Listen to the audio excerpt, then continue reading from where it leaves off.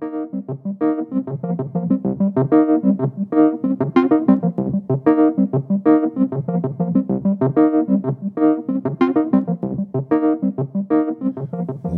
to the ninth Roundtable Discussion produced by Transparent Media Truth. This episode is being recorded on July 7th, 2020. The latest edition of our program puts health experts Maryam Henein, Mariah, Manazza, and Peggy around the table to discuss the massive changes to society brought about by the government's reaction to the presence of a novel coronavirus and the ensuing disease COVID-19, which led to the decisions of forced social distancing, a shelter-in-place policy, and the widespread use of wearing masks in order to prevent the spread of this theoretically devastating new virus. Maryam Henein, investigative journalist and director of the documentary The Vanishing of the Bees, joins the program as host to explore alternative possibilities to the mainstream discussion about the new virus. Find out more about her at honeycolony.com or on Twitter at Maryam Henein. Mariah Manazza joins us from BC, Canada to discuss her interpretation of just what is really going on with the massive uptick in state involvement in all of our lives. After experiencing an undiagnosable long-term leg pain as well as enduring a vaccine injury in high school, Mariah found no solace in a pharmaceutical system that only treated her symptoms and not the root cause. Eventually, she developed chronic fatigue, depression, and anxiety, among other symptoms. Only after discovering the healing power of diet and engaging in a series of detoxification protocols did she find relief from the emotional and physical duress that had plagued her for so long. She now engages in helping others to do the same. Find out more about Mariah at applediaries.com. Finally, our last guest, Peggy has been a health advocate for years, working as the wellness expert for the ABC radio network, as well as the Emmy-nominated TV program America Now, with hundreds of radio and television appearances to her name. She now focuses on her own blog, The Healthy American, which promotes the rights of all to investigate and research health information for themselves, while promoting freedom for all to make informed medical decisions based on personal consent. Look up more about Peggy at thehealthyamerican.org. As always, I'd like to thank producer Rob Rubin for putting this all together. All roundtable discussions can be found at Transparent Media Truth on YouTube or transparentmediatruth.com. My name is Doug McKenty, producer and editor of this episode. I host the weekly interview podcast The Shift with Doug McKenty, which can be found on Facebook and YouTube, at DMcKenty on Twitter, or www.theshiftnow.com. Let's start the interview off with Mariah and Peggy letting us know a bit more about themselves, and I will give it away to Maryam. Enjoy the conversation. My name is Mariah. I'm a certified health and detoxification specialist, and I work very diligently to help uncover and expose the lies that have been foisted upon humanity in the name of the greater good. So I'm here to conversate and to help spread the knowledge. Hey, Mariah, this is Peggy Hi, and Peggy. I am a health educator and just a human educator. I've been a teacher my entire life at the adult level, and I also have a background in health and wellness. And when all of this started to shake out that things were not what they appear, I've always been of a mind to dig deeper. And so I exposed the invalid and unlawful state of emergency, which is not only in California where I live, but it is in every state of this country and at every county and every city, and even filtering all the way down to the HOA, the homeowners associations are all buying into the hoax of giving up your freedom for safety. And so I've been speaking out against it. I created a business called thehealthyamerican.org, which is education and information to inspire others to take action. So that's what I'm here for today, is to inspire others to take action, because we are going to have a new way of life. We are entering it right now. And we are in some stormy seas, and we want to set our direction so that when we decide how we want to live going forward, we will know who those people are that we want to create these new societies with. Exactly. That's great. Great to, I've followed your work a bit and familiarized myself, and very, very honored to be speaking with you today. And same with Maryam. So I'm Maryam Henein, and I am an investigative journalist, a real one. I'm also a functional medicine consultant and certified coach. So I see everything through the lens of functional medicine. And I'm best known for directing the film Vanishing of the Bees, narrated by Ellen Page. I have been covering the Rona since beginning of January, 10 hours a day for the past almost 6 months, I guess.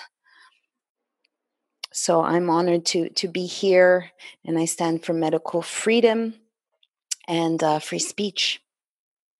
Likewise, yes. So should we begin to talk about masks and medical tyranny, given all your work, Peggy, and maybe starting with the distinction between a mandate and a law and an order?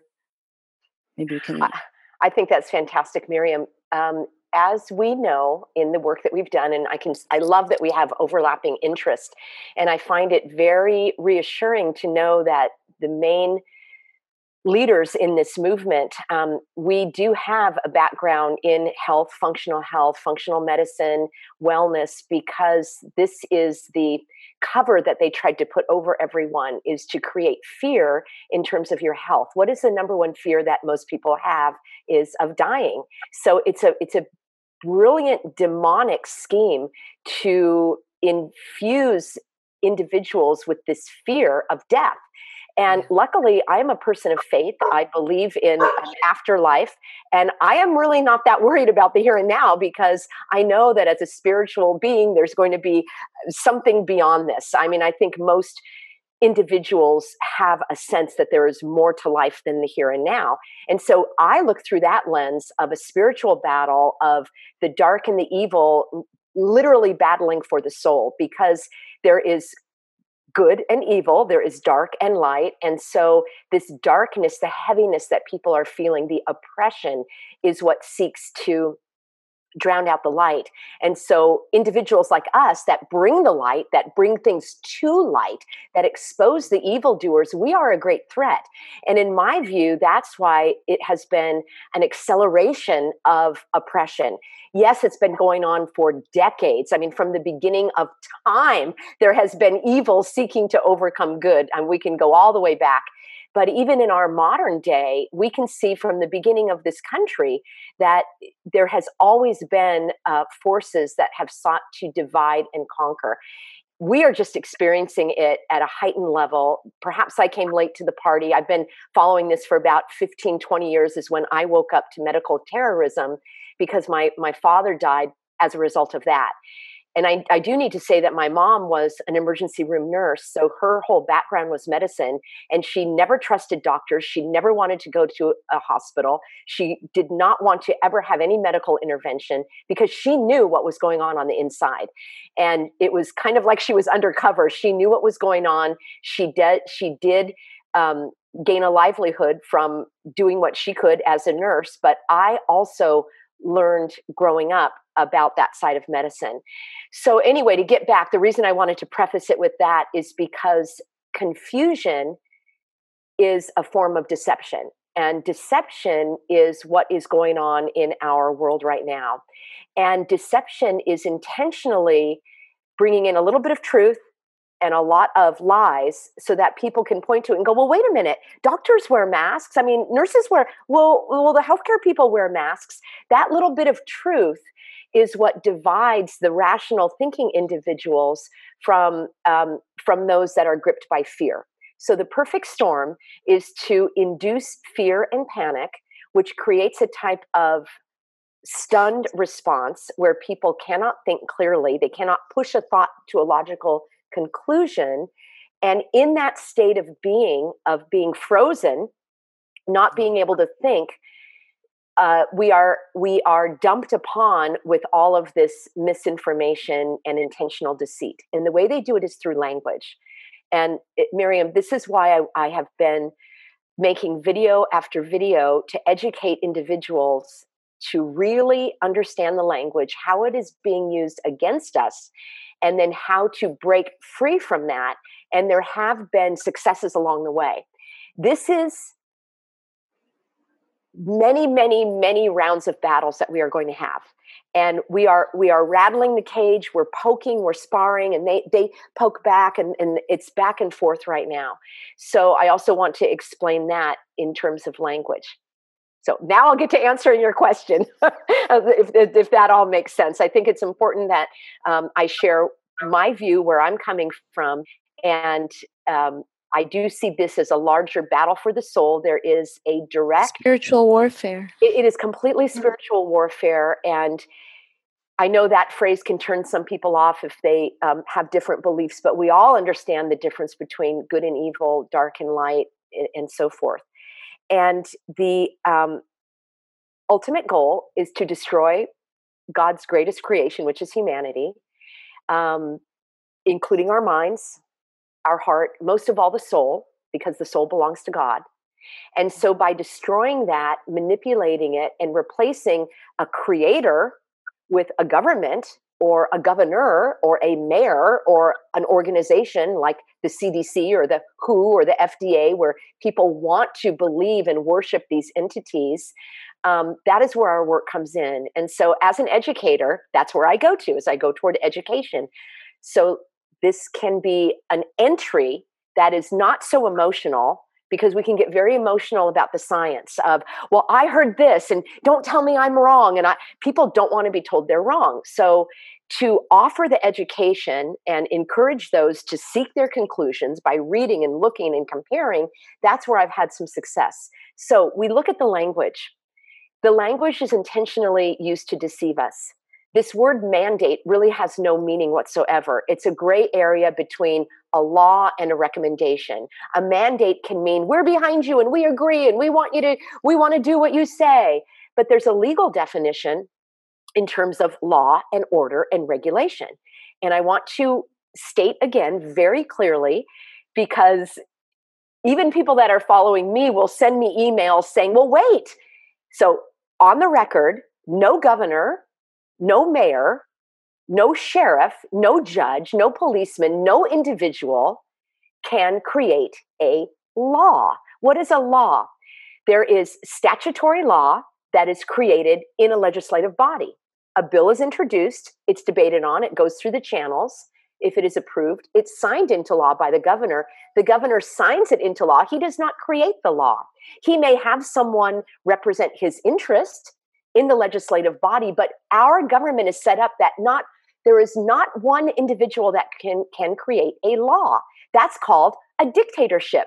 That's called totalitarianism. That's called communism. That's called royalty. A king or a queen can proclaim something and it is law.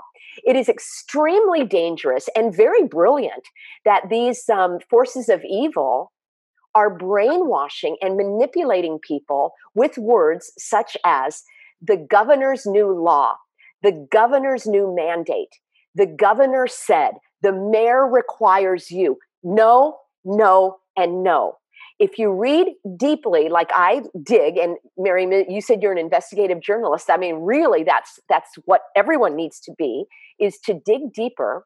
You will uncover the fact that the governor didn't create any law, and the mayor did not create any law. A city council can vote and create an ordinance, which is a law that carries a penalty.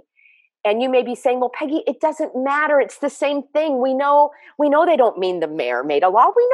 We know that even though the LA Times said the governor's new law, we know it's not the governor's new law. Oh, do we? Then why do educated individuals say the governor said, the mayor said? This is extremely important because it sets a precedent down the road where people will believe that a governor can order you to stay at home, and a governor can tell you not to work, and a governor can tell you that you have to have a vaccine. No, no, and no. Let me wrap up with another couple comments and love to hear your feedback. What can happen and what does exist is this. In an emergency, and the word emergency also needs to be defined.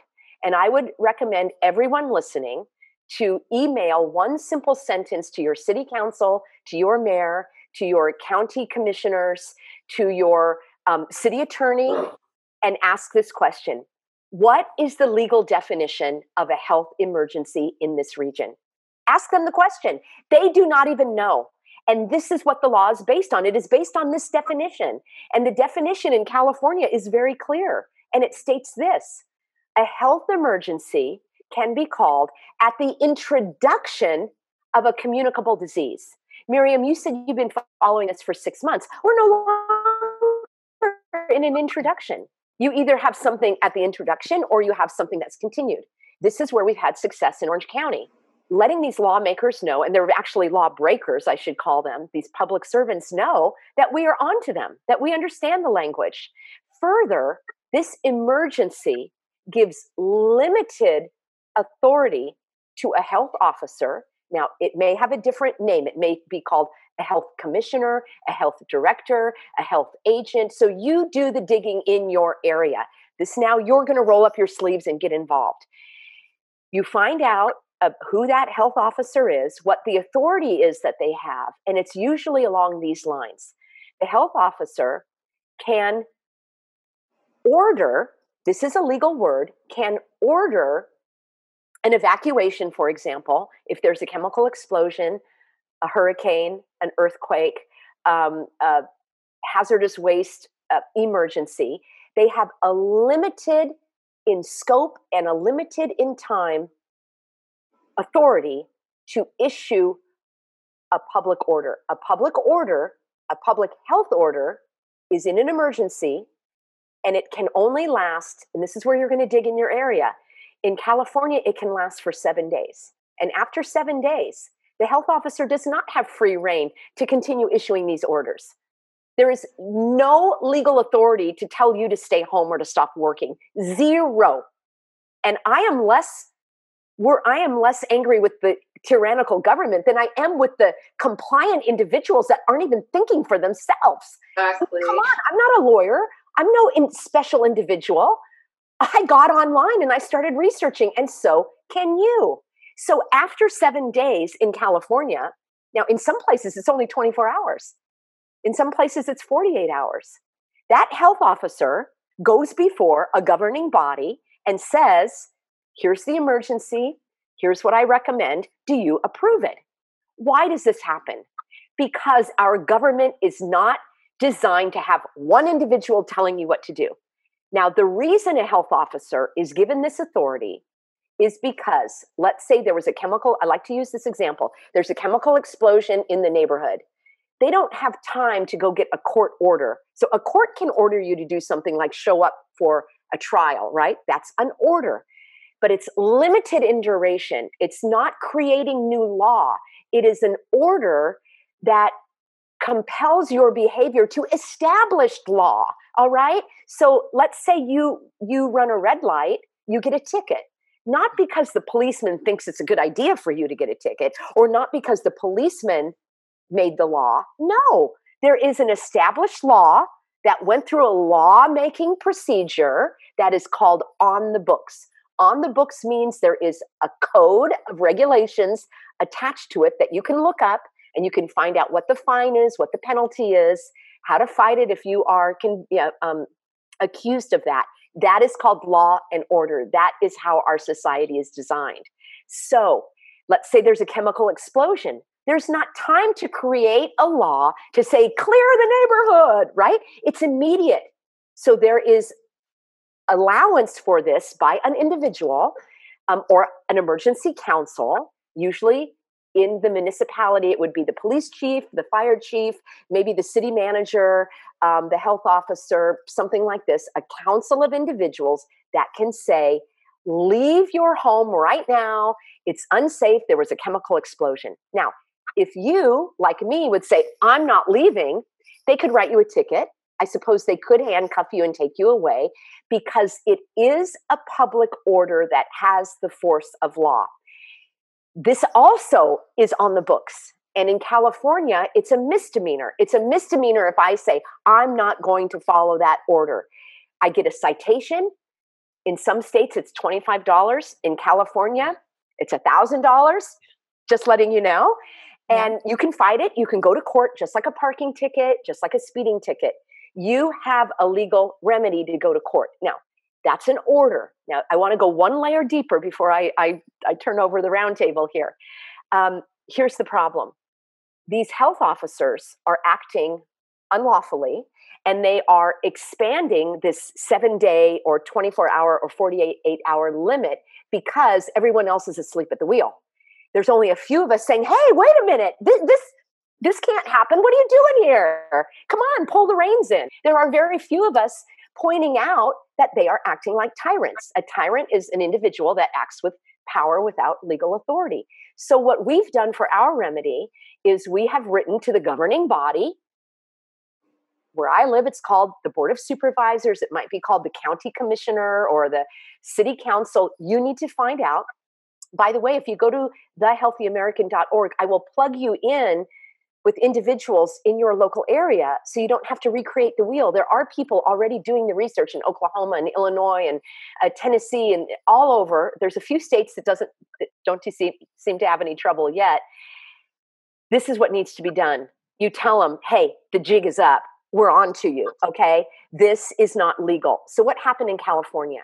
We called them on it. We said, you have no authority.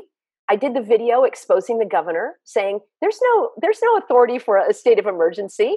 There's no epidemic. The threat of overwhelming our public resources does not exist. So what did the governor do? Instead of saying, oh, you know what? You're right. You caught me. I tried to pull a fast one on you, but you caught me. What he did instead is he issued a new order intending to confuse the public. And it stated that these are guidelines. This is guidance. Everything to do with reopening the state and standing 6 feet apart and wearing a mask. It is not a law. It is not even an order. How do you know it's not an order? There is no regulatory code attached to it. It simply said it's like a press release. There's no signature. It hasn't been filed with the Secretary of State. And those who want to learn more, I've got dozens of videos at The Healthy American, my YouTube channel, Peggy Hall. Dozens of videos where I explain step by step. I show you the legal documents, how to break that down. So what happened here in California? We now, the 40 million of us, or let's just cut that in half. Let's say 20 million of us actually care about this. It's our job to educate our fellow Californians. And we are doing that. I mean, the grassiest of the grassroots. We have flyers, we have handouts. We're calling the stores. We're saying, you have a sign on the door that says mask required by law.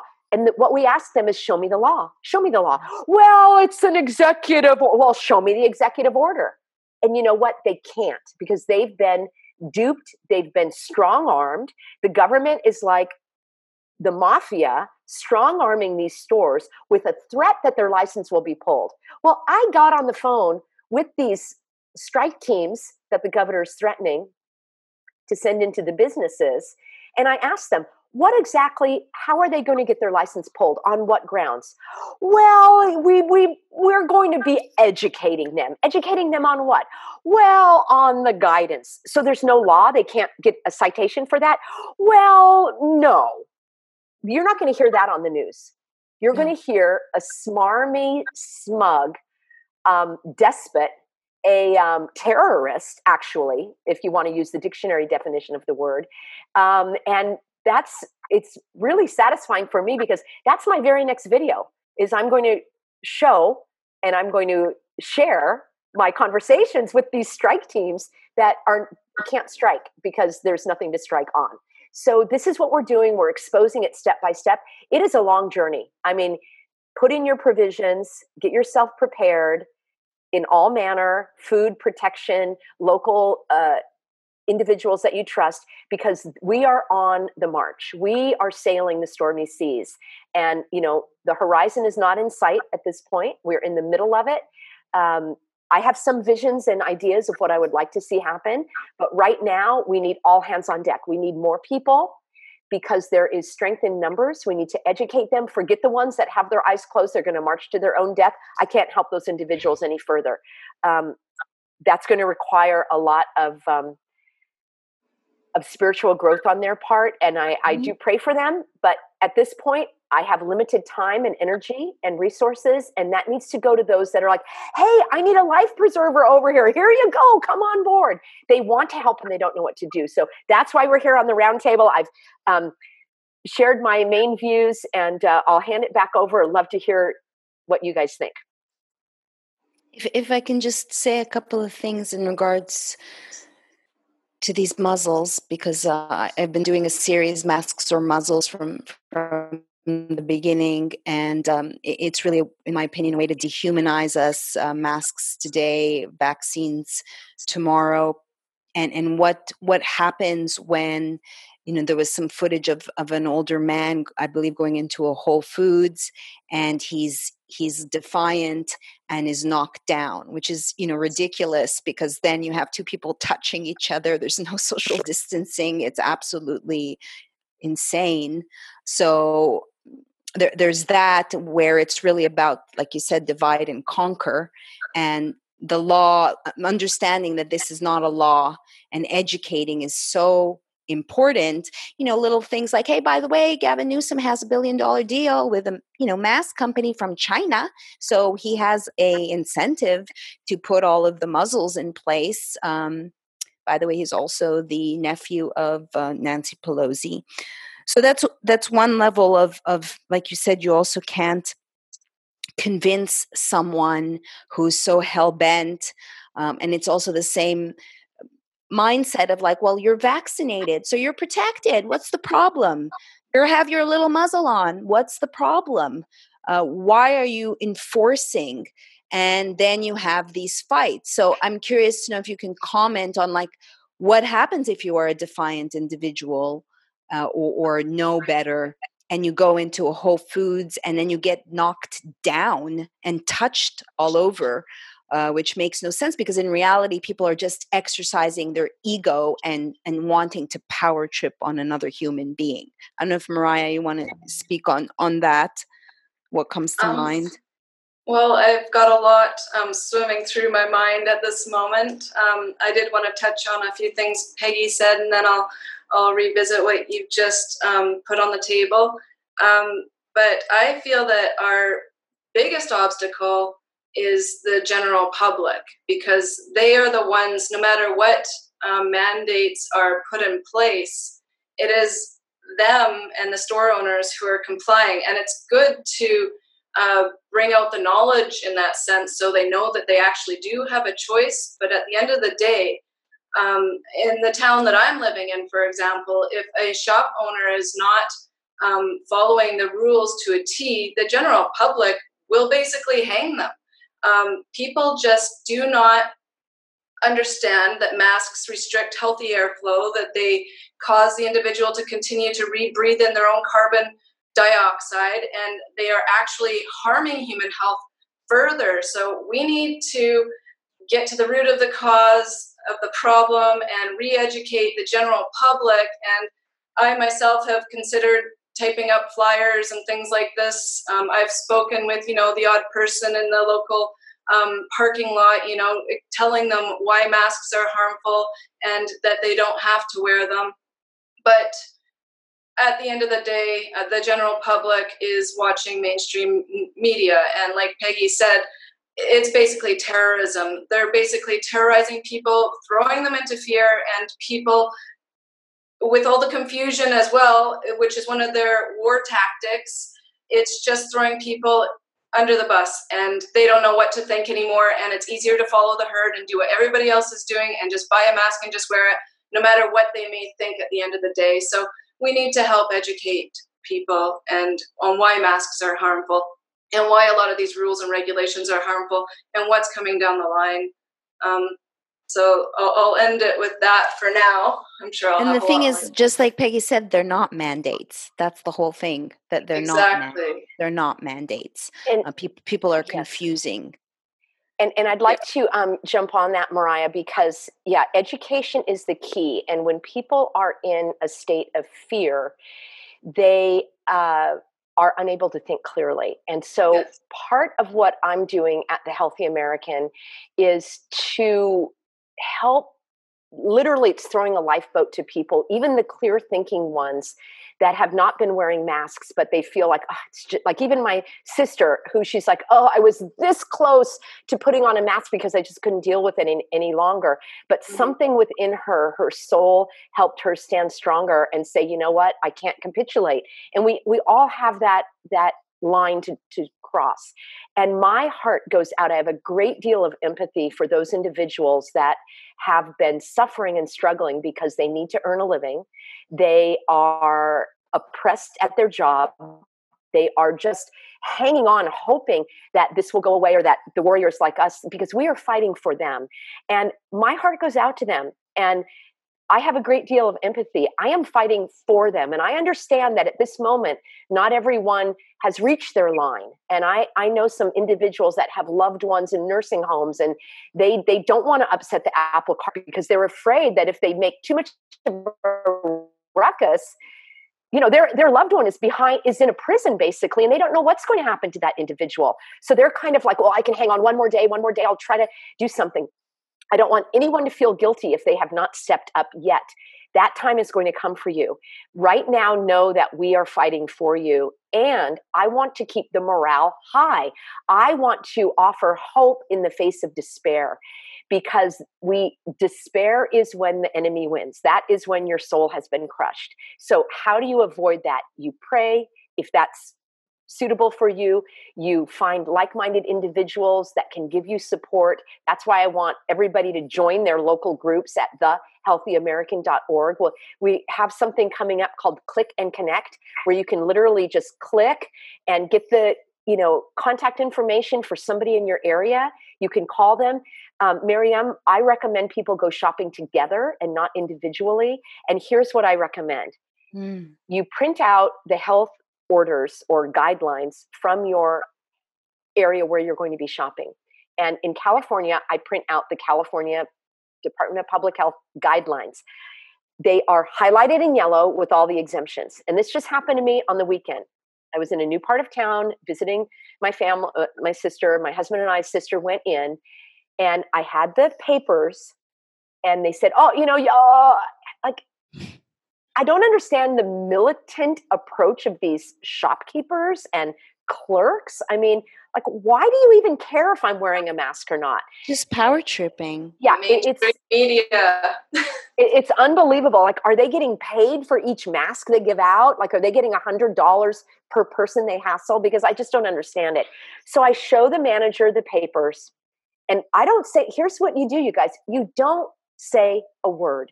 You don't have a conversation. You don't try to convince anybody. This is my approach. You don't try to convince anybody. You certainly do not talk to any other shoppers. That's the worst. Okay. They're the most oxygen deprived, rage, repressed individuals. They don't like what's going on, and they want you to suffer just like they are. And it's like seeing, a prisoner flee, and they're like, hey, how come I'm still in prison? They really resent you for it, especially in my experience as a woman. It's the men who have been the most belligerent and aggressive, because they're probably deep down going, I should be standing up. I should be taking the lead here as a strong, male person. And it's like, they're not. They're capitulating. So I think deep down they're really disgusted with themselves, and they take it out on us. That's my experience. Now, what you do is you take the papers. Yes, it's come to that point right now in our society, shopping with papers. Miriam, I'm sure you guys predicted this just like I did. I told my husband there will be a line outside. They will only let 10 people in at once, and you will have papers. And I'm not a mind reader, but from history what's to come. So this is what I did. I don't say a word. I don't talk to the mask. I have a whole video. Don't talk to the mask. If they're talking to me, I say, I can't hear you. I can't hear you. And I make them take their mask off. Talk about discrimination. It is hard to hear. Plus, they're standing over there. So I hand them the paper, and I don't say anything, but they read it. They read it. I'm not convincing them. I'm not explaining. I'm not saying I'm exempt. They read it from the State Department of Health. And he read it, and he kind of read it a couple of times, and I'm pointing to the important point. And he said, I am so sorry. Please go ahead. Now, that may not happen every time, right? So don't think you're going to be batting 1,000, but you can also call in advance. Many people ask me about travel. Mm-hmm. Personally, I'm not in the mood for travel, okay? I don't want to be on a plane. I don't want my soul to be harmed by seeing this demonic ritual of people willingly and eagerly removing their identity. I can't stomach it. I'm not going to be traveling by plane. If you are, I would recommend that you call the airlines in advance and you ask them. So you don't come across, I'm not. You say, would you let me know? Please direct me to your written policy regarding exemptions for those who cannot wear a mask. You ask them, and you do this for every store, for Starbucks and Trader Joe's, and we've had much success with people writing letters. Kaiser, we just had success with. Stater Brothers, you pick your battles. There are some stores that are so militant, like Smart and Final. We have a couple stores here in California, Gelson's. You know what? They don't care if you are on an oxygen tank. They're going to put a mask over you. Or if you have asthma. They don't care. They don't care. But some stores. So you ask them, please direct me to your written policy regarding exemptions for those who cannot wear a mask. Now, remember, the words are important. We want it in writing. And then when you get it in writing, like from Costco, you can print out a letter from the Costco CEO. It's at my website. You print it out. It's in the CEO's own words. And it says, these individuals do not need to wear a mask. You don't say a word. You hold that at the door. The people read it and you go on your way. There's no confrontation. People that want to talk to you in the store, you are just on your mission. So you do this in advance. It's in writing. It's in their words. It's not your opinion. It's not the science. It's none of that. The other thing is when you write them, maybe they don't have a written policy. Now you've planted a seed that they have to have a written policy, and you use the words cannot wear a mask. You do not need to say why. You don't need to justify it. You don't need to explain it. It is no one's business. You just state that. And my husband's very good. He just says, I can't wear one. And he keeps on going. There's no debate. And again, it may be that he's a man and he's having less confrontation. It's not going to be 100% of the time. You pick your battles. I know where I can shop hassle-free for now, but we all need to continue to let these major corporations know that we are on to them. And I believe that they also are getting financial incentives from the puppet masters. And we know there are many puppet masters outside of this country, within this country. They are getting financial incentives. I don't have evidence, but I believe that they are being blackmailed, threatened, strong-armed, intimidated, and harassed to come out with all of these statements and to hide the information on their website. I cannot even find who to email at CVS. They do not even have how to contact someone. Yes, it's a big pharma. Yeah. So they're doing that by design. So those are my tips, and I'll take a pause. Yeah, I wanted to say a couple of things to that, because I personally am rebellious, but many people may not want to get into conflict and then shame the other person of just go along with it. It's easier because, like you said, pick your battles. So here in Costa Rica, almost overnight, the muzzles came out, and now the community is gathering stuff in English to which includes your work, Peggy, that I've sent to, and Dr. Blaylock's article on mask wearing, to translate and then to educate, because so just in bringing up, you might, if you say go shopping with friends, there's oftentimes those people that just want to go along with it, don't want to cause any trouble, and then you are looked upon listen, you're walking into someone else's place of work. What are you doing, causing all of this commotion?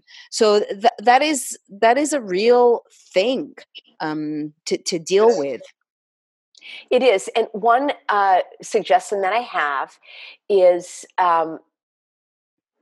stock up. So when I go shopping, I will buy a little extra every time, because that way I can reduce the amount of time that I have to go shopping. And I was onto this early on. I mean, the very first day in California, actually it was the night before I was told not to come to work anymore. And that night, my husband and I, we just wanted to stop by Trader Joe's and pick up a couple things. I don't watch TV. That's probably part of the reason I'm not manipulated in my mind with all of this. I don't have a radio. I don't get the newspaper. I go directly to the source. I want to learn what's going on. And even with the faulty data at the health department and at the CDC, at least I go to what they say and not what the media says they say. So if I want to hear what's going on with the governor of Texas, I don't go to the newspaper in Texas. I go to the governor's website. Even though that is faulty and full of lies and deception, at least I'm going directly to the source. So I had no idea anything was going on whatsoever, not a clue. And hubby and I go into Trader Joe's, and it's like, oh, what is going on here? People were just throwing stuff in their cart and everything was empty. And I thought, did a bomb go off and I didn't know? We left the store within minutes because of the overwhelming fear and anxiety and oppression that was just thick in the air. So after that experience, and before they started limiting the number of people and all of that, I just thought to myself, I'm going to lay in some supplies. I'm going to get, a few extra cans of this and that, because I don't want to shop frequently. And I really shop like once a month, because I don't want to see the people. I personally have not been harassed to the extent of needing to call law enforcement. But I wanted to answer you, Maryam. You brought up the point of the gentleman that in Whole Foods that was physically touched. So that's illegal. And again, I understand the anger. I understand the desire. I've had many rants, video, YouTube and Facebook rants. I get it. It's actually healthy to blow off steam. But I do that in the videos so that I don't do it at the stores. And it could have happened like this. When the people were confronting him, had it been me, I would have said, are you harassing me? Is this harassment? Is this intimidation? Are you threatening me? And those are three key words: harassment, intimidation, and threat, because those are illegal. And at that point, you stay calm and you call the sheriff, as we say. You call the law enforcement and you say, I am being physically threatened and harassed, and I am here at the Whole Foods on Aliso Creek Road. You put in a complaint. Now, I want to be very clear. The sheriff is not going to come to allow you to shop at Whole Foods. The sheriff is not going to come and tell Whole Foods that they have to let you shop. I've never stated that, and that's not what I'm offering. I'm offering that you are letting the other individuals know that you are not going to be intimidated and harassed. And it just may happen, if enough people do this, that Whole Foods will train its employees to, pull off the dogs, back off, stop harassing people, because it is illegal. And the next thing is you file a police report against Whole Foods that was that establishment where you experienced the harassment. And I would love for Whole Foods and Stater Brothers and these other business establishments that have been so belligerent and so militant, they need to receive an avalanche of complaints. Police need to hear about it. The corporate headquarters need to hear about it. The district manager needs to hear about it. The manager needs to hear about it. And I would love to see at some point individuals, we're talking about educating, having flyers that they can hand out to the patrons that are walking into these establishments saying, did you know this is not a law? You don't have to wear a mask unless you're comfortable doing so. And I have those handouts at thehealthyamerican.org to educate the businesses and to educate the patrons. Because the businesses, this is the other thing, super important, very extremely, this is a game changer right here. Businesses in California, and likely in your area, are being requested, right? That's one of those murky words. It's not a law, but they're being requested to enforce a non-existent law. Okay, first of all, it's non-existent. There's no law in California that says you have to wear a mask or stand 6 feet apart. And I'm just speaking on the legal aspect of it. Under what authority does Starbucks or Trader Joe's, by what authority are they now part of the law enforcement in this state? Have they been deputized? Did I miss it? Did they take an oath from the sheriff? Do they have a badge now that they are going to enforce a non-existent law that I can't shop in their store without a mask, a muzzle? How did they become law enforcement entities? So every business owner, and I'm not even talking to Starbucks and Smart and Final. I'm talking about the little coffee shop owner, the gym owner, the beauty salon person, the clothing boutique, the chocolate shop. I'm talking about the mom and pop stores. You are not law enforcement. If you get a letter from the health department or the county stating that they are requesting, that's not a law, or they're going to fine you. What are they going to fine you for? That your floor wasn't swept? That you don't have enough parking spots for your business? Those are regulations on the books. They can't fine you for allowing someone to shop in your store without a mask. They cannot fine you for letting your employees work without a mask. Why? There is no law, people. And please, mom and pops, you built this business and now you're going to, what's next? The government is going to require that they have 51% interest in your business. Why? Because you didn't stand up for yourself. Okay, I've had it. I have had it with people emailing me. What can I do? What can you do? You need me to tell you what to do.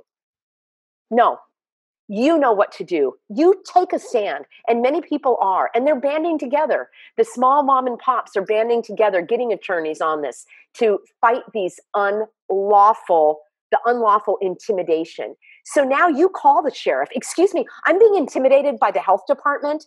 The health department is acting like a mafioso, telling me that now I am required to enforce a non-existent law. Would you please set them straight? Yeah, it ends up being, what comes to mind is a lot of waste of time on BS.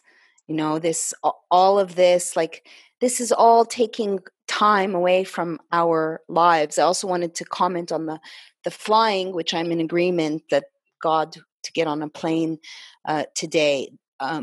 I was flying with a mask years ago because of the toxic fuels in the plane that are organophosphates on takeoff and landing, and but that's totally different than recirculating my air. And I would also preface to people before I came to Costa Rica, I asked, because I knew they were going to criminalize the fever, and asked my doctor to say that I suffer from a low-grade fever, and the same thing would be to write a doctor's note, and I echo that, to call the airline beforehand to make sure what the regulations are if you have a health condition.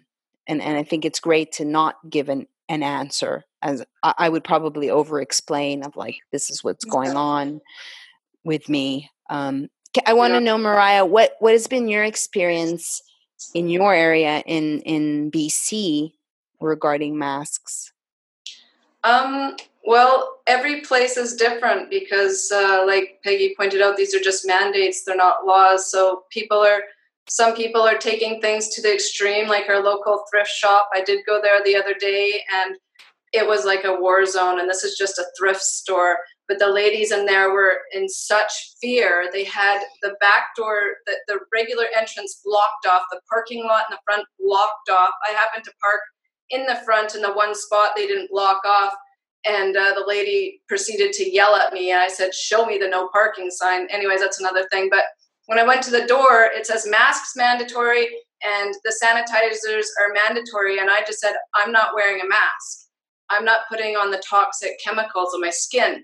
And there were a lot of people in the lineup Yeah. And she said, well, then you can't come in. I said, that's fine. Could you please grab me 2 hardcover books, any books, because I have 2 kids that are doing a project that I'm working with anyways. So she reluctantly went and grabbed me what I wanted. The people in the lineup I proceeded to talk to. I told them that I told them what I knew about masks, and some of them, were kind of listening and interested, and the others were like, I'm going to my car to get my mask. This isn't about me. So around here, it's just different no matter where you go. But I did want to touch on what Peggy spoke about. If there are people that don't want to stand up, because I'm one of those people, I have no problem. I will stand up. I will speak to anybody. I'm very outspoken. I don't look it, but you get me going. Anyways, stock up. And that's what I've been doing as well, because I see a lot of other repercussions coming down the line, such as, say somebody goes into the grocery store and they declare that person had the virus, or they go in for testing and everyone has the virus. So they will contact trace and grab everybody and try and get into their space and into their lives and test them. And, so for myself and advice that I like to give to others is to stock up. I'm stocking up on all the essentials. I'll be doing lots of canning of tomato sauces and basically having 6 months of food and water storage on hand in case I want to quarantine myself from all the stupidity out there, and from, if I don't want to go to the grocery store just because of the utter confusion and the regulations and rules. So that I think that is good advice for those who are on the fence or afraid to speak out. Then you better stock up, because it's either you speak out or you lay low. That's all I can see. Yeah, I mean, this is meant to, people are acting out of emotion, and fear and hate is the real virus, in my opinion. And what's disheartening is that it doesn't seem like there is any end in sight, because this is ongoing during summer, and then they'll get their soft hard-ons when the influenza coincides with the coronavirus. Exactly. Just say, like, they're telling, Birx is telling people to go and get the flu vaccine when viral interference doesn't apply with the coronavirus. Getting the flu vaccine actually will exacerbate and make it worse if you do get the coronavirus. And that's absolutely so irresponsible. I want to, if we can, move away from the medical tyranny and the law and actually touch upon the health risks of wearing a mask, where you're recirculating, where there's hypoxia, and people with conditions like asthma. It can actually make it worse. So if we can talk about the oxygen levels going down and how important oxygen is, if you want to go, Mariah, and speak to the health risks. Well, the health risks I thought would be, so obvious to everybody. And to me, it's baffling that we even have to explain this to people. Really, I mean, covering your face, your nose, and your mouth, like I said before, restricting healthy airflow, you're rebreathing back in your body's carbon dioxide. That's waste. Your body needs to eliminate continually through your breath, through your skin, through your eliminative channels. So if you're blocking one of the main eliminative channels, you're backing up. And I have the numbers and with the oxygen and the OSHA requirements and all this, but I don't have it in front of me. But I can put links in the description box below afterwards for people to read up on the scientific reasons why masks are so unhealthy. Yeah, even the micron size of the N95, it's like people are walking around with paper diapers on their faces. Exactly. And then if we get into, the whole germ theory versus the inner terrain theory, it's a whole nother topic, but it isn't, because it's directly related. But if people understood the root cause of disease to begin with, masks wouldn't even be an issue on the table, because people would understand that it's all from within, and virals are excreted cellularly, and it has nothing to, we do not transfer. There's no invisible virus floating through the air waiting to infect people. It's all dependent on your current state of health and how your body reacts to internal and external triggers. So can we touch upon that a little, because that is confusing to people, because they're like, well, I've gotten sick from being around someone else. Dr. Mikovits talks about how viruses can't be transmitted. They need a carrier like water. So we do know I'm sure people have had an experience of, like, you get into contact with someone and then you get a cold, which is bacterial. So can you make the distinction on how transmission occurs? Well, the way I understand it so far, subject to change, there's a lot of information to go through, but when we come into contact with somebody else who's dealing with, say, an elimination, which is cold and flu-like symptoms, or a fever, that initiates an immune response in another individual, and they can go into a cold and flu-like symptoms and fever as well. Now, if it were true that we catch a virus from each other, then why do some people catch this cold and flu and others do not? It's all dependent on your inner terrain, and that's the way I understand it. I mean, I've been trying to get a cold and flu for years because I've been working on my health. I know that's a fast track to elimination. And so I intentionally hug people who have cold and flu-like symptoms, trying to get my body to eliminate, because I want that internal cleansing. I want to take it to the next level. But unfortunately, because I've cared for my health to such an extent that there's not a lot I don't have a lot of waste within my lymphatic system to eliminate. So that's where, even women, they'll be hanging around each other and they'll menstruate at the same time eventually. We are connected in that sense. Humans are connected, and we can initiate immune response in each other, but it's still dependent on your internal environment. And virals are excreted cellularly, and you have to have the correct environment for them to thrive within your own being. If you don't, if you're completely, alkaline, or you're in a very healthy state, viral loads will not be an issue for you. So it's just, if we understood from the beginning, because this is a whole basis for their vaccines, for their masks, for everything that they foist upon us, if we understood the root cause and went back to the basics, and how Louis Pasteur even mentioned on his deathbed that he had perpetuated a lie, and that germ theory is incorrect, everything that is going on would tumble like a house of cards, Yeah, and just to note that the COVID-19 task force perpetuate these lies. Fauci, the fraud that's been in circulation for 6 presidents, that hasn't practiced. So I don't know where he gets the title America's doctor. I call him the pandemic impresario, the bioweapons designer, that are just perpetuating these lies and putting fear into the people and dividing them. So now you're seeing during the pressers that all the the prostitutes and parrots are wearing these muzzles, and I'll just segue. Like, my mom will not say President Trump's name. She'll just say, Mary, is that why he doesn't wear a mask? Because she's confused as to why does, and then the reason they give is because he's tested endlessly, whatever.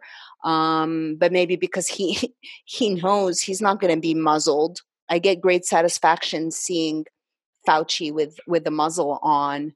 I wish Dr. Birx would take a scarf, one of her bazillion scarves, and put it around her face. And she went and she spoke to faith leaders and told them that they are the ones who are spreading the virus, and not to sing. Walmart open, church closed. Just so wrong. Let me say something about that singing, Maryam, because, oh my gosh, I'm having a little too much fun exposing the hypocrisy. It's just, the hypocrisy is so apparent. And when I can point it out, it just gives me a great deal of satisfaction. First of all, if Trump is endlessly tested, let's just assume for a moment, let's join a fairy tale land and imagine that the tests are accurate. All right, we know that they're not accurate. We don't even know what they test, but let's just join the fairy tale for a moment and say, oh yes, you can be positive or negative. Well, wait a minute. If you tested negative, aren't you more at risk of getting it because you don't have any antibodies? Isn't being tested negative actually worse than being tested positive? But if you're tested positive, which means you're actually immune to it because you have the antibodies, why is being tested positive seen as negative, or do I have it wrong? Right? So the whole thing is ridiculous. Now, here's the other thing. Topsy-turvy. If you can spread a virus by singing, when you go for the test, why do they need to stick a nasal swab all the way up to your brain? Why can't you just do this? Here's the test, right? Because breathing, or just go la, la, la, and there's your test. If that's how you get the virus, you don't have to do a nasal swab up your nose. Or am I wrong here? Yeah, I want. Let's talk a little bit about antibodies, because there's some confusion. On my understanding was that when you get antibodies, then you are protected. And now there's the notion that the antibodies can wear off. So where do we stand with antibodies?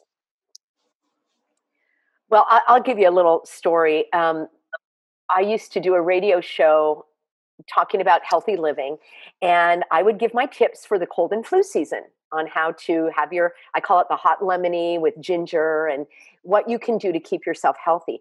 Back then, this is like 15 years ago, I bought into the idea that a flu virus was like a DVD, and it just sat there. And you would have to insert the flu virus into one of your cells, like putting it into a DVD player, and then it would start to replicate. It would hijack your cell, and then it would begin to grow. This is the most simple way of describing current virology, the theory of how a virus works. It's very simple. This is like for a third grader to understand that, and they even say somehow is the scientific word. Somehow a virus attaches itself to a cell wall, and somehow it triggers a process, and somehow it will hijack the cellular machinery and start to replicate. Now, back then, I thought, oh, okay, I'll use that as an example. You've got a CD or a DVD that's inert, meaning there's no life. It's like this computer mouse. It just sits there. And I could put two of these computer mice together, and they're not going to have babies. It's impossible because this is not living material. It is not alive, and it doesn't create energy. It doesn't have a metabolism, and it doesn't create life. There's no procreation capability. So a few months ago, when all this started, I went back to the virology and I researched it. And in their own words, it states that a virus is not alive. Or they'll use a phrase such as, we need to redefine what it means to be alive. Yes, this is what scientists are saying. A virus is somewhere in the gray area between life and non-life. Well, excuse me for being very graphic, but let's say that I have maybe I won't be so graphic. Let's just say that non-life cannot become life. You cannot have something that is not alive procreate with something that is alive. It is impossible. Therefore, the theory of virology there's not even enough science to call it a theory. It's a hypothesis, and a very weak one at that. It is simply not possible by any scientific understanding, any biological process, that non-life can procreate with life and create life. It does not happen. Now, this bothers me on so many levels. The biggest one is that science for many years has been trying to create life aside from life. They've talked about test tube babies. Well, this came from genetic material, from an entity, from a being, from a live being. And they are constantly trying to play God, be God, remove humanity from the equation to further their wrong perspective that life was just random, that we are a random assortment of cells that just happen randomly without purpose or meaning. That way, it's so much more easier to snuff out life. People believe that life happens accidentally and there's no greater purpose and we're not created by a creator. Then it's very easy to leave grandma to die at the nursing home, to kill developing babies in the womb, because that's not really life. It's just a happenstance. And furthermore, to harass and intimidate elderly or anyone in a grocery store because their life doesn't matter. Life doesn't matter. That is the message that we get day in and day out. Your life doesn't matter. You don't matter. And we are going to tell you who's essential, who's not essential, because we get the puppet masters get to decide whose life matters. So all of that has to do with the fake theory of virology. Doesn't exist. It's a fantasy. It's a fairy tale. It's a fairy tale. I agree. And if anybody can prove differently, I would love to see, like you say, Miriam, bring the evidence. Let me see. Bring it. I'd like to see it. I'm really saddened by this age of mediocrity and the fact that nobody pays attention to the details, which is where the devil really does lie. And I have conversations of speaking to someone in Los Angeles saying, well, I know a 37-year-old who died, and there's, and I'm not disputing that there's a virus. We have a virome, and this is not our first rodeo, people. And yet we're acting like this is so deadly. So when they tell me, but I know people who have died, I'm like, I want to see every single dossier from their medical records from a functional medicine point of view. What did they have before, considering 1 in every 2 people today has a chronic illness, 54% of our children are sick. What were they on? What happened in the hospital? Were they ventilated? Because if they were ventilated, that is the same as the final nail in a coffin. And oftentimes these details are not mentioned. So for anybody that has had someone that passed away, it's like, look, what were they given in the hospital? What were they given? What treatments? Like, let alone the intubation, just that IV bag, that concoction of whatever they are putting, sedatives, this melee of swirling miasma of poisons in there. So just to hit that home that there are people dying, but who knows what the details are when you know that in the nursing homes they didn't follow the proper protocols and they put non-COVID with COVID, plus elderly are sick, plus there's the air con system. Nobody even thinks about the air conditioning system and how that can spread bacteria. So I just wanted, how do you deal with if you've been told, hey, but I know people who are dying, or how about all these people that are dying? Do you each have a response to those people? I have something to say about that. It's just that in this day and age, people are fairly unhealthy. I mean, you see people in the grocery store, they're wearing masks, but they're stocking up on Twinkies and pizza pockets and Coca-Cola, right? These foods are slow kill. They are killing people. People are sick more now today than ever. So I believe that they brought out this virus or this fairy tale virus in order at the right time. I mean, they've been waiting. They've been continually getting people to become as toxic as possible through the pharmaceuticals, through the food, through the water, through the air, through all means necessary. They hit us from all angles. Hardly anyone's exempt. And so now if somebody goes into a hospital, I don't call these hospitals, I call them finishing houses. I mean, yes, we go in there with a problem, and yes, people are dying and they are getting sick, but they're capitalizing on this. And when you go into one of these finishing houses, unless it's for a broken arm, unless you're only getting a bone set anything else is almost worse than what you're going in for. If you're getting antivirals, those will kill you. You're getting a ventilator, that's likely going to kill you. The treatments are worse than that which you are getting treated for. And they never mention this. They never mention what treatments these people receive. And so they are capitalizing on a populace who is sick and dealing with health issues, and now everything's COVID. I know individuals myself that have died, and they were declared COVID deaths, but I happen to know that one of them was battling with cancer issues, which is severe acidosis from wrong environment, wrong foods for 10, 20, 30 years, and yet they died of COVID.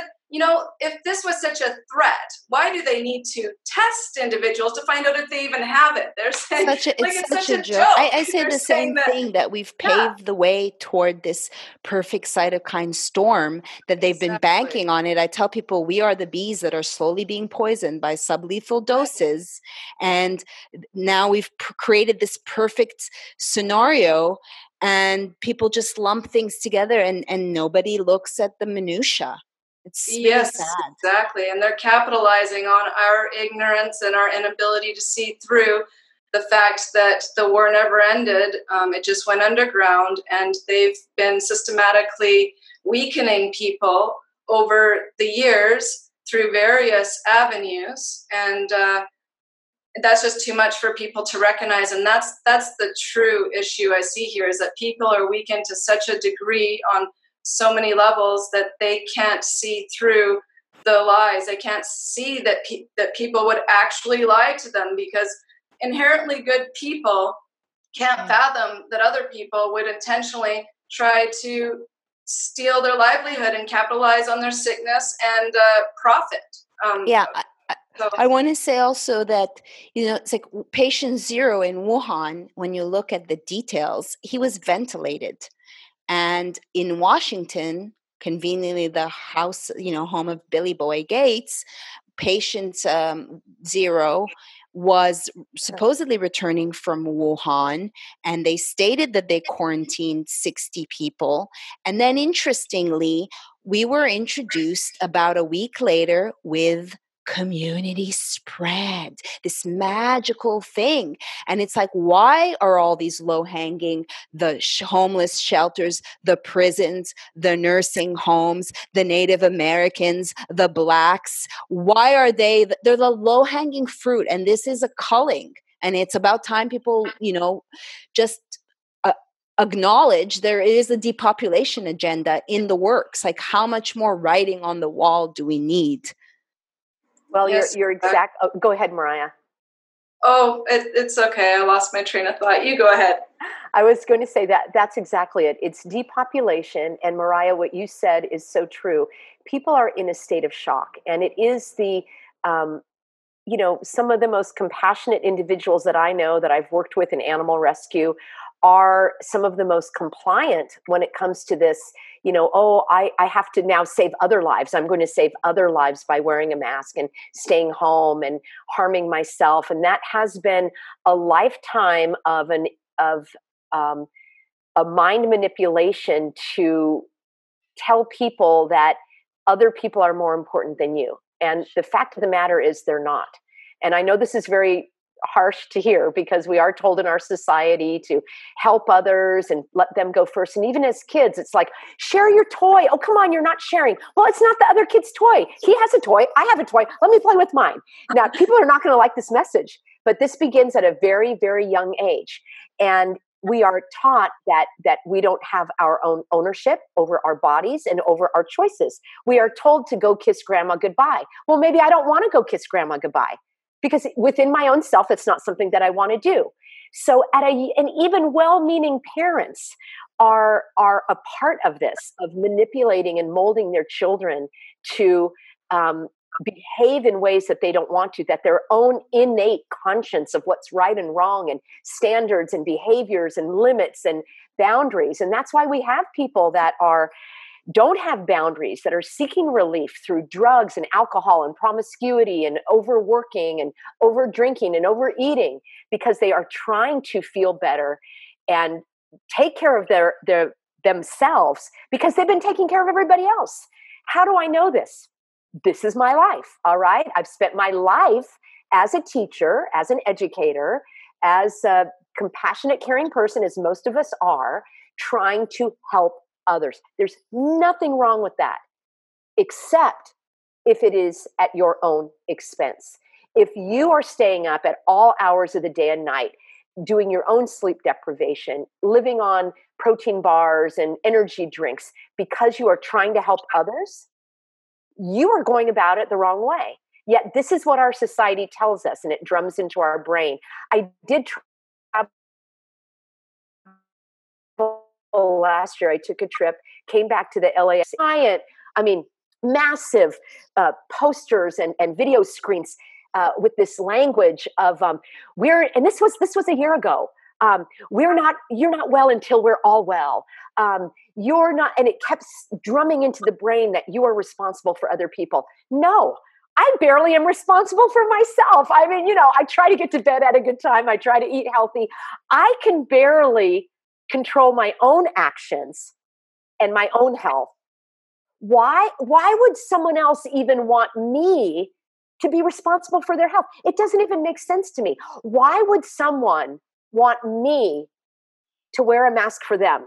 Why can't they do it for themselves? So there's so many things wrong with this picture. But the biggest one, Mariah, people will not face the reality, because it is a type of grieving process, that what they believe society and life to be is actually not that at all.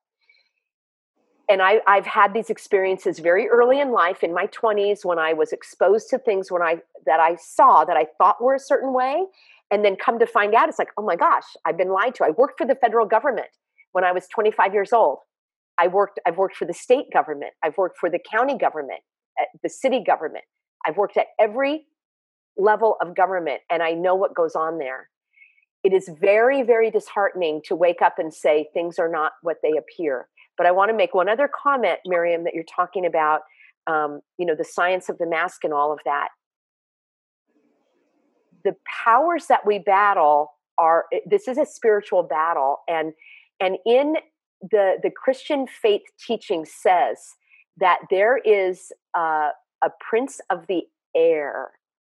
Are you with me? That is the demonic force, actually, is the prince of the air.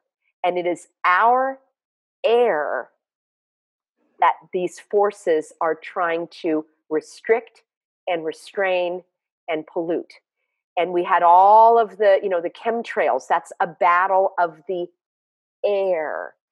Yes, they may be poisoning the food, the water, we know that. But it really gets to me when I think of the chemtrails and, other issues that are going on. That is where they are seeking to destroy, because God breathed into man and the breath of life. Yeah. And man became a living soul. I taught yoga for many years. I taught breathing exercises. And it is so troubling to me that the yoga community is wearing masks and agreeing to this breathing of carbon dioxide when the whole practice of yoga is about purifying the breath of the body. So the brainwashing is complete. Like, okay, that stage is finished. Now we move into the demoralization. We move into the destruction. And then it's called the renormalization, to make individuals, and that's all the language.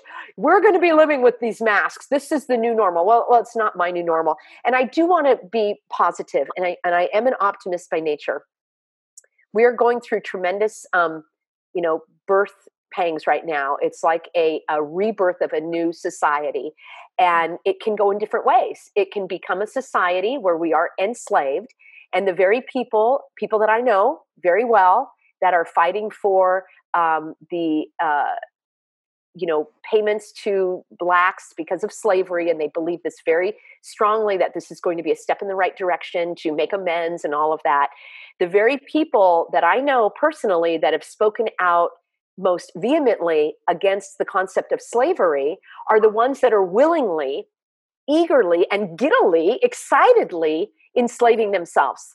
Yeah. So I do pray for those. I believe they are lost, and it's really not up to me to save them. What I want to do is the people that are like, hey, over here, don't forget me. They're the ones that I want to bring into the new communities or the new society. And I'm excited about, I don't want to shop at Costco anymore. I don't want to have my money in a bank. I don't want to have to pay and go on a toll road. I actually don't want to do those things. All right. I would love a new society, a new form of a very local community where we are back to the old days, right? Where there's the one room schoolhouse and somebody's growing the garden and somebody else knows how to bake bread and somebody's doing the canning and somebody's writing the books and somebody's patrolling the streets and somebody's doing the swimming lessons. Why can't we do that? Because I don't want a part of what's going on. And I'm not going to be a part of what's going on. So all hands on deck. If that's something that sounds appealing to you, we're plugging in people in their local areas, and we'll see what we can create. I'm curious to see what the next chapters will be. Yeah, I wanted just to add that, the logo, the slogan, I can't breathe, it's no accident. They must be laughing at us. And just FYI, Eric Garner in 2014, that was also represented by Benji Crump and Michael Baden, he also said, I can't breathe 11 times. Maybe it's just a coincidence, but I think that they're laughing at us and laughing at what the lengths people will do in keeping up with the facade, which is why, you have a Dr. Fauci wearing the muzzle to show that he's obedient, then this is the way to go. But if he's really a doctor, then, why is it that there is what happened to food is thy medicine? You hear about partnerships during these times with like Pizza Hut. Really, folks? Like inflammation is number one cause of disease, and people are inflamed. Wearing a mask, by the way, will increase over time inflammation. I just find it just the irony, and they're just laughing. They are laughing, Miriam. I just did a video where I exposed the tyrant in chief here in California. They came out with a publicity campaign with a video where they are ridiculing and rubbing our noses in it. And it's on YouTube, and I have to get the title of it, but it is about that exactly. It's a video showing individuals kind of grumbling about wearing the mask. Like, oh, we know it hurts your ears. We know it fogs up your glasses. We know it muffles your smile. We know that we can't see your face. But you know what? It says, I care. So I exposed that video for the ridicule that it did. And it literally is rubbing the noses of people like us who are awake in it, saying and reinforcing for those individuals who don't like to wear a mask but are complying anyway, making them the heroes now, that wearing this piece of cloth shows I care. Well, yeah. I show I care by giving you a hug, by having a facial expression and having normal social interaction. And furthermore, the point is, I have the right to get sick if I want to, just like you said, Mariah. Yes. I want to be around people. I want to keep my acquired immune functioning. And maybe I want to get sick, like you say, to detox. Maybe I want to lay in bed for a few days and clear out all of the toxic debris. When did getting sick, why is it it's not a crime, and I want to make that clear, because they want it to appear as though it's a crime. It is not a crime to be sick. It is not a crime to have a flu and give somebody the flu. It is not a crime to do that. And we need to make that loud and clear, that being sick is a state of health. Actually, it's a health condition. And it may happen, like you say, you may break your leg and you need to go to the hospital. But I am looking forward to people fleeing that established form of medical terrorism. I think that we will see a rise of the health practitioners that are actually practicing and promoting health rather than illness and sickness. Yeah. And it really, like right now, we're plucking the leaves off the tree of evil, and the root of the evil is what what needs, the root of the tree needs to be pulled out and brought down. And we can only do that with a large number of people. I can pluck off this leaf and someone else has this twig and this branch, but we all need to come together to get rid of this evil. And we do that by bringing the light of knowledge of that, because that is the truth. We've got one truth, which is irrefutable. You don't have this and that. It's like there is a truth of how we are created, how our body functions.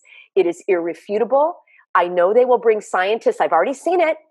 I predicted it, and I saw it in yesterday. Someone is coming out saying that it's actually not that bad to be breathing carbon dioxide because it will alkalize the blood. And I'm like, okay, now they're going to tell us there are 25 hours in a day.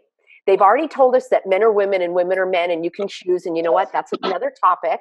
But as far as how we are created, there is an ultimate truth. And I hope that will wake some people up once they start seeing that there are, we're told that there are 25 hours in a day, because that will be next. And 2 + 2 is 5. We've already seen that with the accounting of the cases.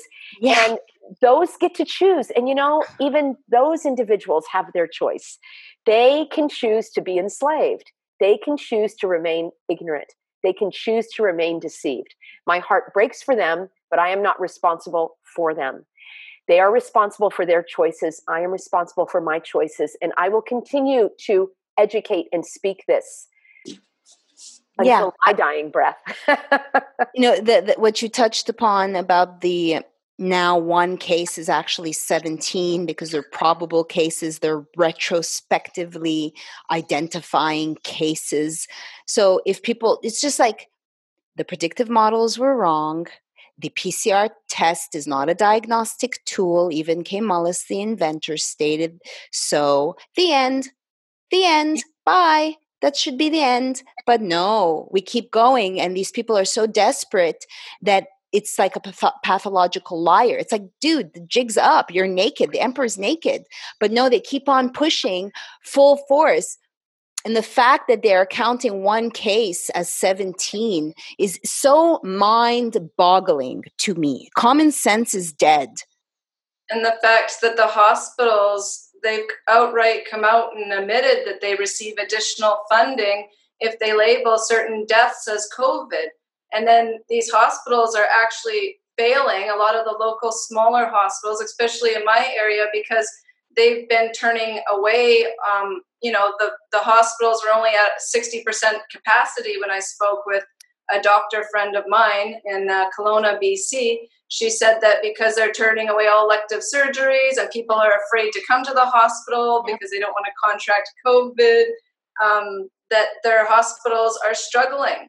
And so to declare COVID death is in the hospital's best interest. This is absolute criminal. This is crimes against humanity, the outright lies. I had a mortician say that, it was a friend of the mortician sign an NDA to not discuss, because let's say also like in the UK, they're fast tracking how to sign the death certificate. It's the same thing. It's like when you find out George Floyd got diagnosed, of course, to keep it in the narrative, COVID-19 in April. Really, let's find, what's that story about? Was Georgie under quarantine? Was his fiance girlfriend? Did she also go under quarantine? Was she tested? And then they checked his body post-mortem. Now they're saying Ghislaine is going back she's going to the prison where Epstein was, and it's littered with COVID, and she's going to have to take a test. That's part of it, Miriam. It's the distraction of the actual issue at hand. And the issue at hand is this. Even if there were 1 billion deaths from some illness or disease, let's say there were 2 billion deaths, none of that matters because we are still born as free individuals. No law, no order, no quarantine, none of that is remotely moral or ethical or lawful. Now, there may be a law, but that doesn't mean that it is lawful, right? And what I'm saying is this, to to have this narrative in the news to confuse us with numbers, because confusion hijacks your thinking mind. Even if you're very intelligent and clear thinking, when they start saying numbers and this, there's a calculator that goes off that's going to use up a lot of your brain power. And it's running behind the scenes. And so while your brain is going, let's see, the death count, how many does that mean? Your regular thinking brain cannot go, whoa, what's going on here? I have a right to die. I have a right to get sick. I have a right to live. And I am not responsible for anyone else's deaths, even if it was a true pandemic. Even if I saw people dropping dead in the street, there is no moral authority to make me stay home unless I choose that I do so. And I never want to take the discussion away from that, because the bottom line is, even if the hospitals were overrun, even if people were dying in the street, even if they couldn't even find enough, and why would you need an ambulance anyway? Does it come on suddenly? I mean, I don't understand that either. Oh, the ambulances are going off. Why is an ambulance? What was it, a car accident? I mean, I don't understand the ambulance thing. But even if that happened, because again, that's part of distracting the thinking mind. Yeah, I think also it's true. None of that. I was just going to say, I'm just repeating myself because I am so strong about it. None of that, even if it was true, even if this was the bubonic plague, even if it was poison gas, even if you walked outside and you dropped dead on that moment, I have the right to walk outside. I have the right to choose that. And I will never stop defending that right. I was just going to add that I think, like the person was telling me, I know people who've died, that I think in LA, in some hospitals, they're purposely creating this triage or putting a tent or making it look like the hospital is overflowing. But I've called hospitals, I've called nursing homes. In regards to the hospitals, ERs have always been full. They will continue to always be full. But when electives are off, and when you call it, say, for instance, St. Joseph's in Burbank, if you even have the foresight to call before and not just go to the ER, it's very clear they are telling you to stay home, that you're not encouraged to go. So I think it's just another. It's not true. They're just putting people outside to give the semblance that the hospitals are overflowing. I'm not buying it. No, I drove to 5 hospitals between Orange County and Los Angeles. Los Angeles, it's a community of 10 million people, 10 million. That is bigger than many states in this country, probably bigger than some countries. 10 million people alone in Los Angeles. And I went to the West Hills Hospital emergency room, and not a person. And they had the tents outside empty. In fact, the security guards were very belligerent and, threatened me to get off the property. I went to Ventura County, population of 1 million, nobody there. Orange County has over 3 million people. I went to 3 hospitals with the tents outside empty. So it's all theater. It's all for show. It's to create a sense of fear and panic. And the only way out of that is to find peace, and to find a deep peace within you, that you know that your life has meaning and purpose, that there is an eternal life after this, and to do what you can while you are here, and to not live in fear. I mean, because you're not living. You're not living. What's the point of that? Staying home. And, a friend of mine's like, oh, I just finally went out to go get an Arby's roast beef. It's like, yeah, is that really living? Like, that was your accomplishment. It's so sad to me.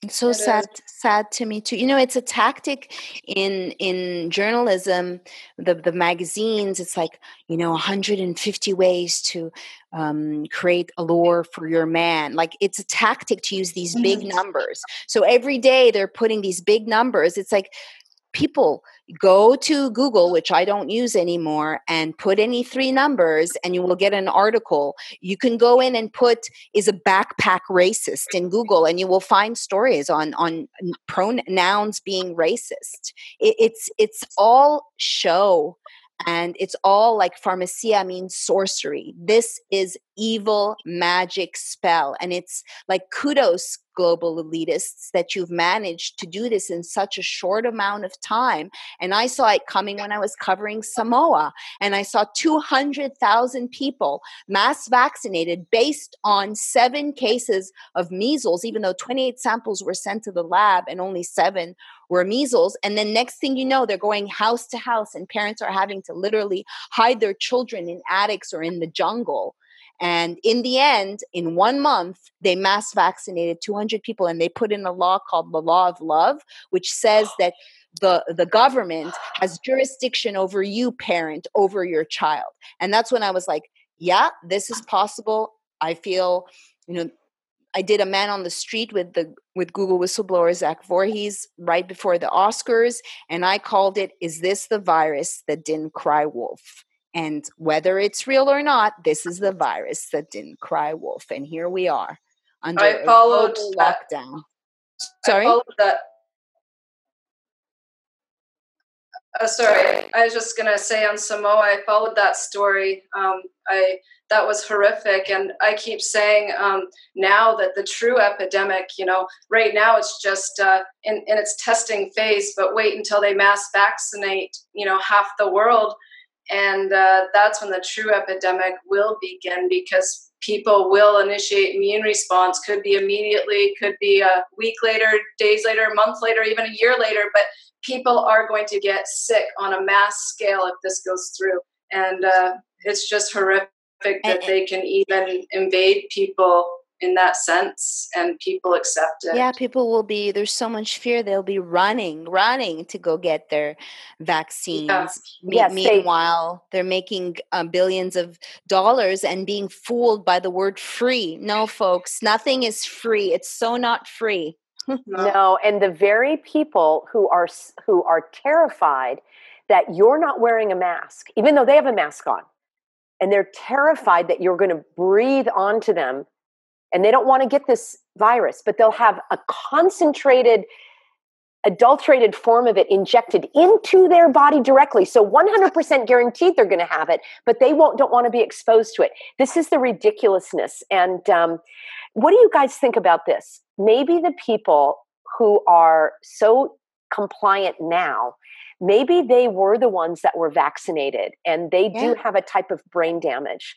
And their brain damage is that they cannot determine the difference between right and wrong and rational and irrational, because it does not make sense to me. I mean, I literally struggle with understanding how someone can be presented with bulletproof evidence and they will not see it. I mean, they must have some type of brain damage from previous vaccines, or the vaccines always, or for many years, have had some type of DNA altering component that we weren't told about, and their behavior is being controlled through these vaccines.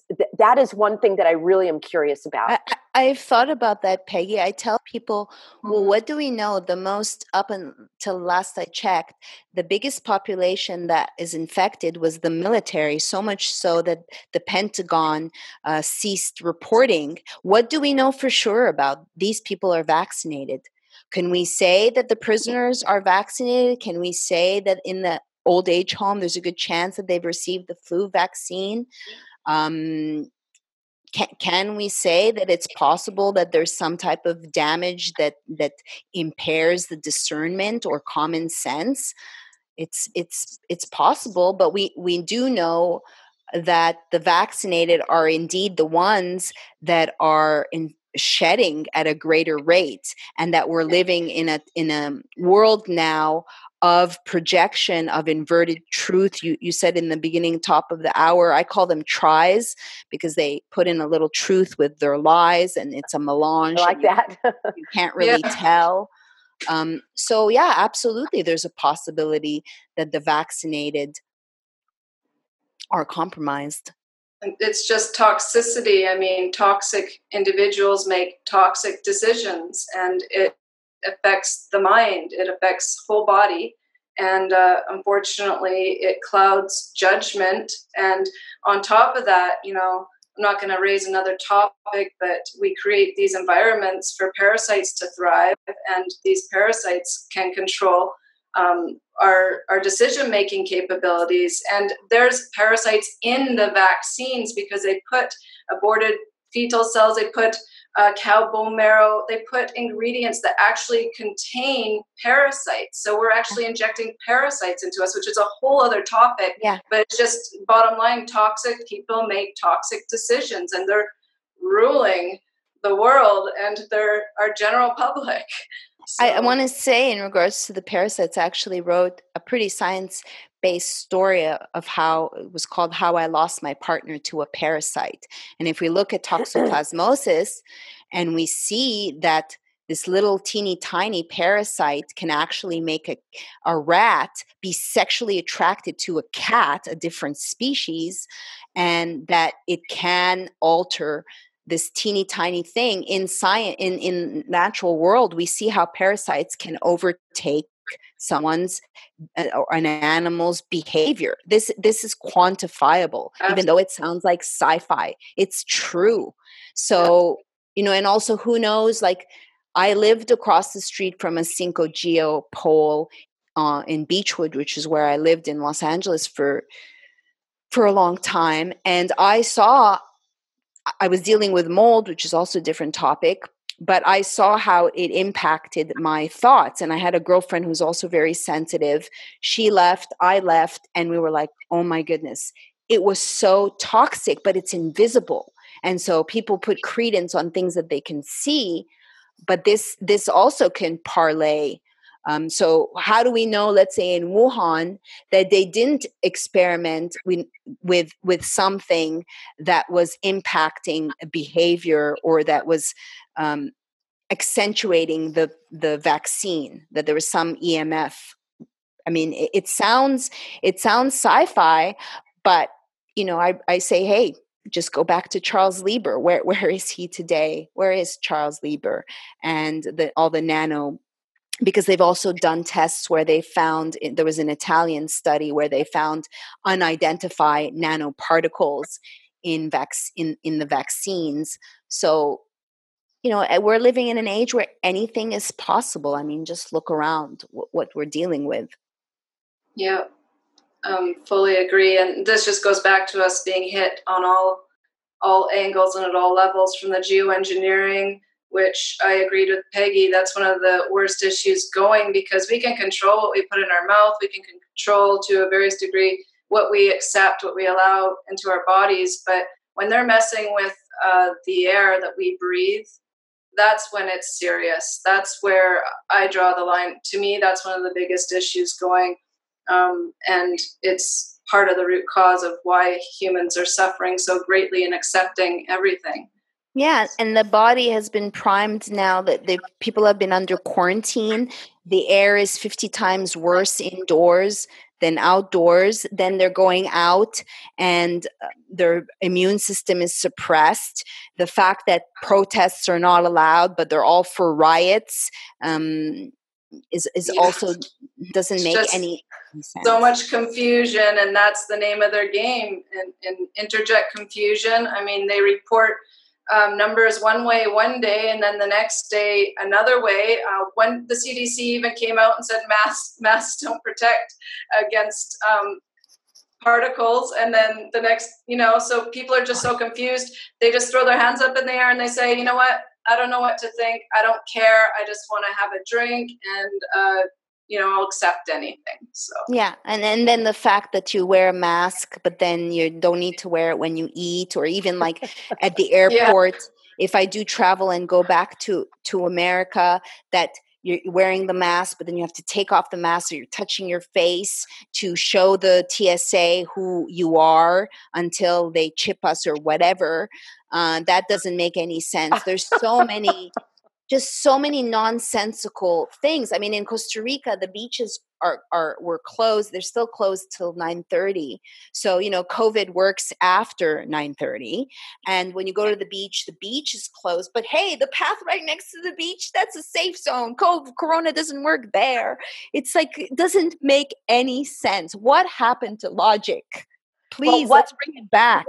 How is it, Maryam, in Costa Rica? Are the people wearing masks? What is it like with the public? So there's 21 deaths of supposed, now 21 deaths. It was 15, just like in the rest of the world. I arrived here the same day as coronavirus.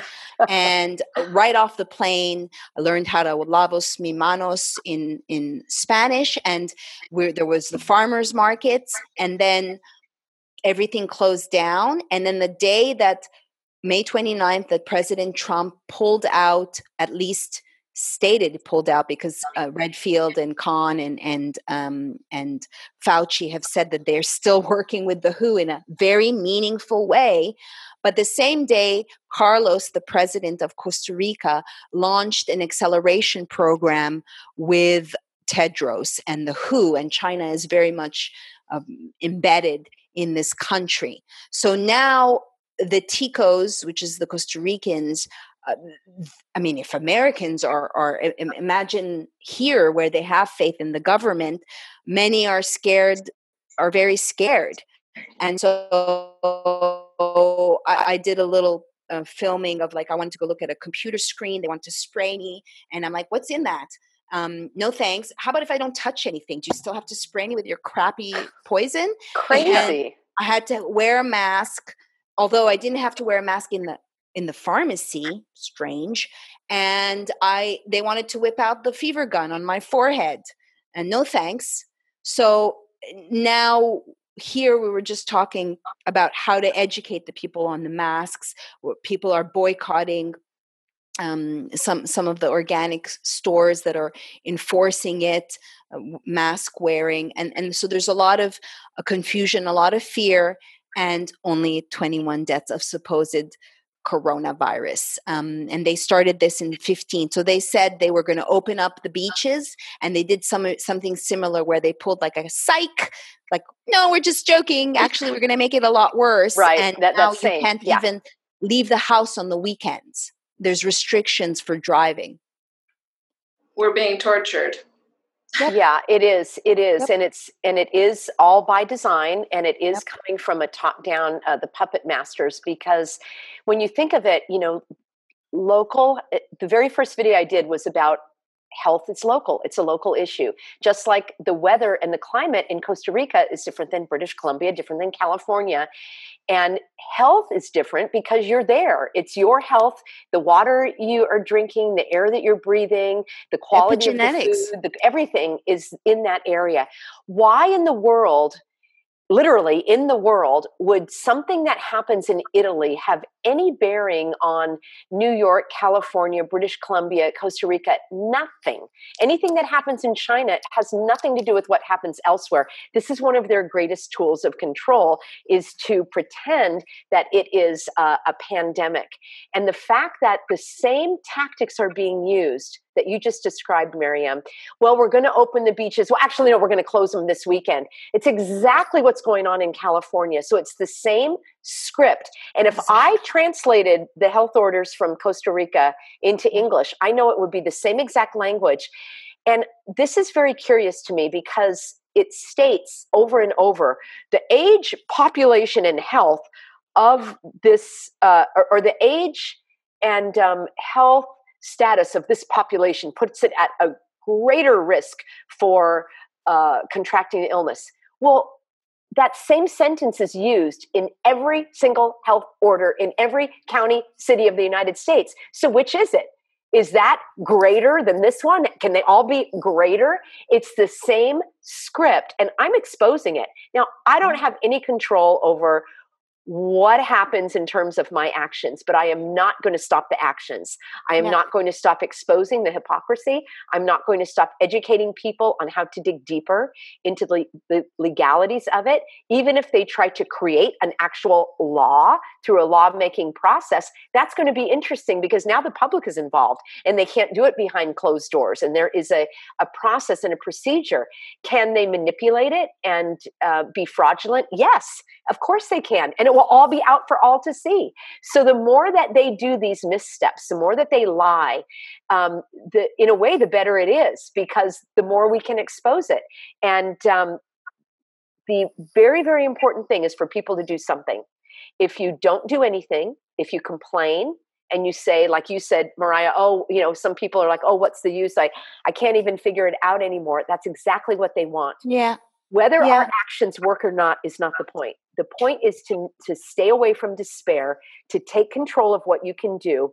At this moment, we still have the internet, we still have phones, we still have food. Let's do what we can with what we have, and we'll handle what comes up step by step. Yeah. I think being here has really, not that I needed convincing, but cemented the fact that they're following a script. And when they put out those, those last minute restrictions, and they actually, on the paper, it says phase 2. So there's like, in their translation, they weren't savvy enough to take out phase 2. And I think, like, people are talking about a second wave. I think it's actually, we're in the second wave, and we're going to have a third wave, because they punished conveniently all the Republican states that wanted to open up, and they shamed the rally in Tulsa. They shamed the Mount Rushmore, where you see a whole bunch of mask-free people, which is so brings me joy to see. But then they had to punish them, and you see all these spikes in Florida. We're going to punish you now. We're going to punish you in Arizona, because you didn't comply. And when President Trump says the more people you test, the more, he just doesn't say the false positive part, but he says, yeah, the more people you test, the more positives you're going to find, because 80% are false positives. Hello. Exactly. And isn't it good to have positives? That means we've been exposed. It should be a good thing. But they've maligned herd immunity too. They co-opted it, and they snuck in the word vaccines in there, and herd immunity, which was observed by Heydrich, never mentioned anything regarding vaccines. So, and then they damn and they write bad things about Sweden, where there was herd immunity, and arguably we've reached the herd immunity. And also there's different mutations and strains by now, if this is a real virus. Yeah. So I'm going to look at my notes just to see if there's anything that I didn't mention.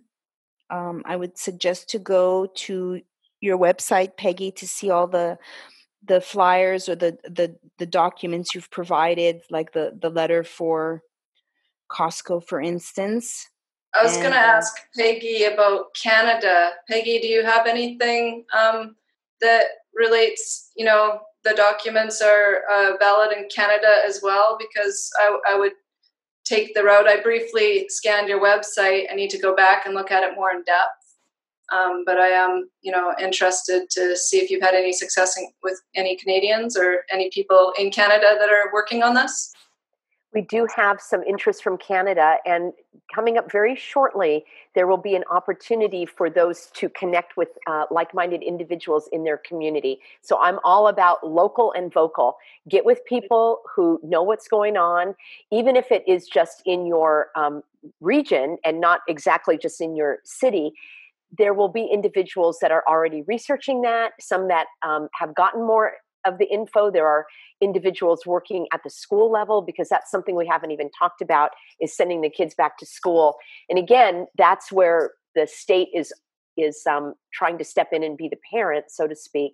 And so, yes, Mariah, there are people creating groups in Canada, and I will be a conduit for that. I have not studied the Canadian laws or situation right now, but there will be that information and connection available. And I would love to see that be, this is one way I would like to see some global action, in that each country can begin to organize, and those like-minded individuals can share. It's very, very important to be united. I don't use the phrase "we're in this together." Everybody has their own experience, their own unique situation. But as individuals, shoulder to shoulder, united we stand.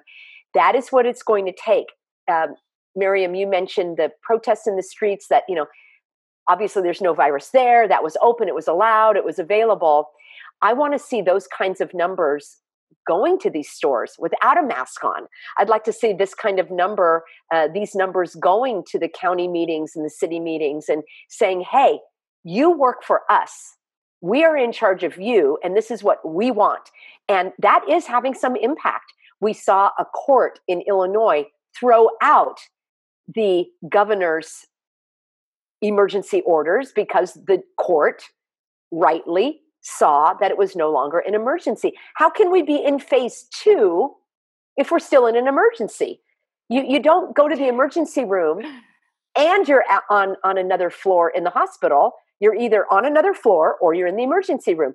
The fact that these governors and countries are even saying we are reopening, here's the guidelines, it's a de facto declaration that there is no emergency. If there is no emergency, none of these actions are valid.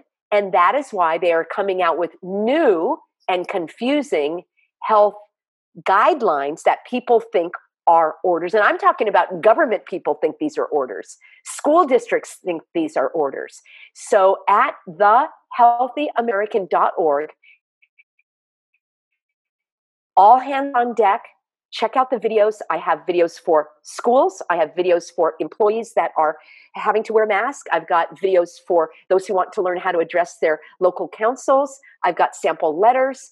I've got information on how to go shopping without a mask. And we are building out that website with more and more data and information and helpful stuff. A quick shortcut is to join me on Facebook. Healthy American with Peggy Hall is a closed group. And YouTube, Healthy American Peggy Hall has all of the videos also on BitChute under the same channel name. And that is where I can do the greatest amount of help, is to make informational videos that cover a great these areas of concern, because I wish I could help each individual individually.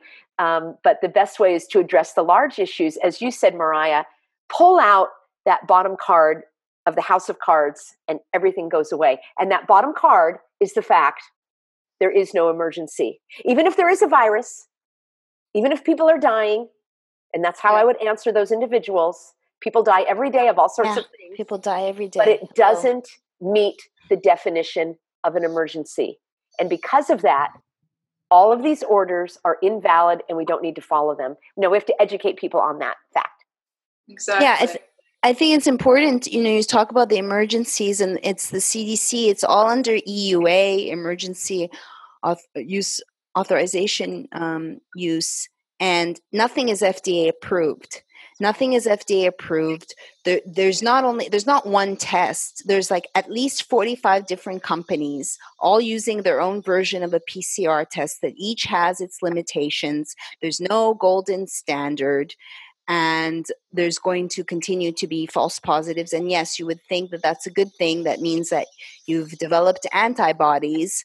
And then, you have now Tom Hanks now is a coronavirus survivor. And he's like on the bandwagon, shaming along with McConaughey, just shaming people, And I want to make sure, because this is so it makes you angry, right? And I personally do not want to have the same shaming towards others or the same hatred towards others, even though it's very easy to have anger and hate towards what I now call demon rats, because they're the ones who are propagating this. I don't want to lower myself to their level. I want to help elevate people and inspire people and educate and empower. And if people truly, looked at the numbers that are put out by the officials, they would see that more people die every year of medical error, heart disease, and cancer than they do of this coronavirus. So if they wanted to declare an epidemic or a state of emergency, it should be more. And I'm not saying I condone that they do anything of the sort, but I'm just saying that it would be more along the lines of heart disease and what people are eating. This is not about health. This is about power, control, and impoverishing the people. In fact, we're heading into a state of inflation and into a state of the currency is being devalued and people are losing their livelihoods, their jobs, their homes, yet they're reporting that things are getting better. And, so it's just, it's all a decoy. And this never was about a virus. If it was about health, other measures would have been put forth long ago. So, that's just all I want to add. And this reminds me of a quote: to quarantine is for the sick. To quarantine healthy people, that's just tyranny, And where can we find you, Mariah? I have a website. It's applediaries.com. And there I focus on, getting to the root cause. I focus on helping people heal their health issues through lifestyle choices and different foods. And because I feel that healthy people make healthy decisions and they can think better for themselves. And I know this from experience because back in the day when I was very sick, dealing with a long list of health issues that I've since healed myself from, my mind was not functioning the way it does now. And my thoughts were so negative and my actions reflected that. And I made toxic decisions, so to speak. So you can find me at applediaries.com, or I'm on, Facebook and Instagram. I believe it's, I can put, I think, links in the description box, but Mariah Heal Thyself, or Mariah Apple Diaries. I just work very diligently to help people uncover. I do touch on, vaccines and all these issues we're speaking of today as well. But I mainly focus on the health just to keep things PG-13 and to help people, improve their minds and body. So, Mariah and Miriam, have you gotten backlash from your followers? And Mariah, specifically you, since you've not been more, it seems that maybe your political engagement is recent. Or maybe not, but have you gotten backlash? Like I've been doing wellness for 20 years and, similar along the lines, health retreats and that sort of stuff. And I'm getting such backlash from people as though, who are you to talk about this? Yeah. I'm wondering if I'm alone in that, but it's like, well, I'm just an individual human being that's curious. I've had so much. In fact, when I began on social media over 10, 15 years ago, I began speaking out about topics such as vaccines and chemtrails, and I lost all my family and friends at that point. And I took a step back and I, learned a bit more in the health realm. And once I began to heal myself and I came back and I began speaking about health, suddenly I gained, quite a few followers over the years. And now I can go and speak here and there about these other issues, about masks and vaccines. And I've always been outspoken, but I pick and choose the times.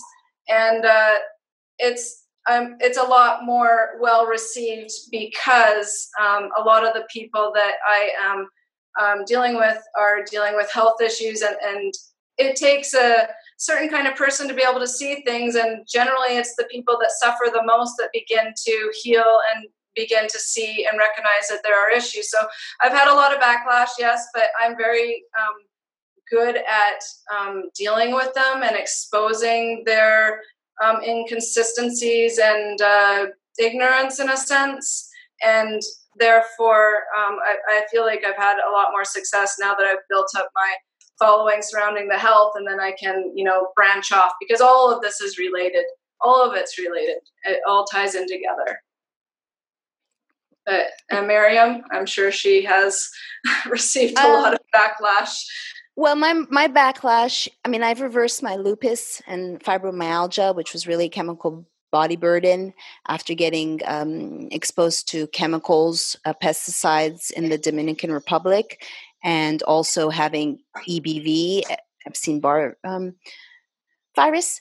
And so there was one newsletter I sent to the 40,000 that follow Honey Colony and got shamed, like, I'm never going to follow you again, like, because I was I was saying that the best way is to bolster your immune system, but more so my backlash is that I get thrown into Twitter jail. I just had a video removed yesterday that was titled Plandemic Fever Gun is Criminalized in Costa Rica too. That was taken off probably because of the title. And I've had videos like with Spiro Skouras taken down, with John Rappaport taken down, with Michael Lee Jones taken down. So I am just very highly censored. I've had my articles of my 25-year career.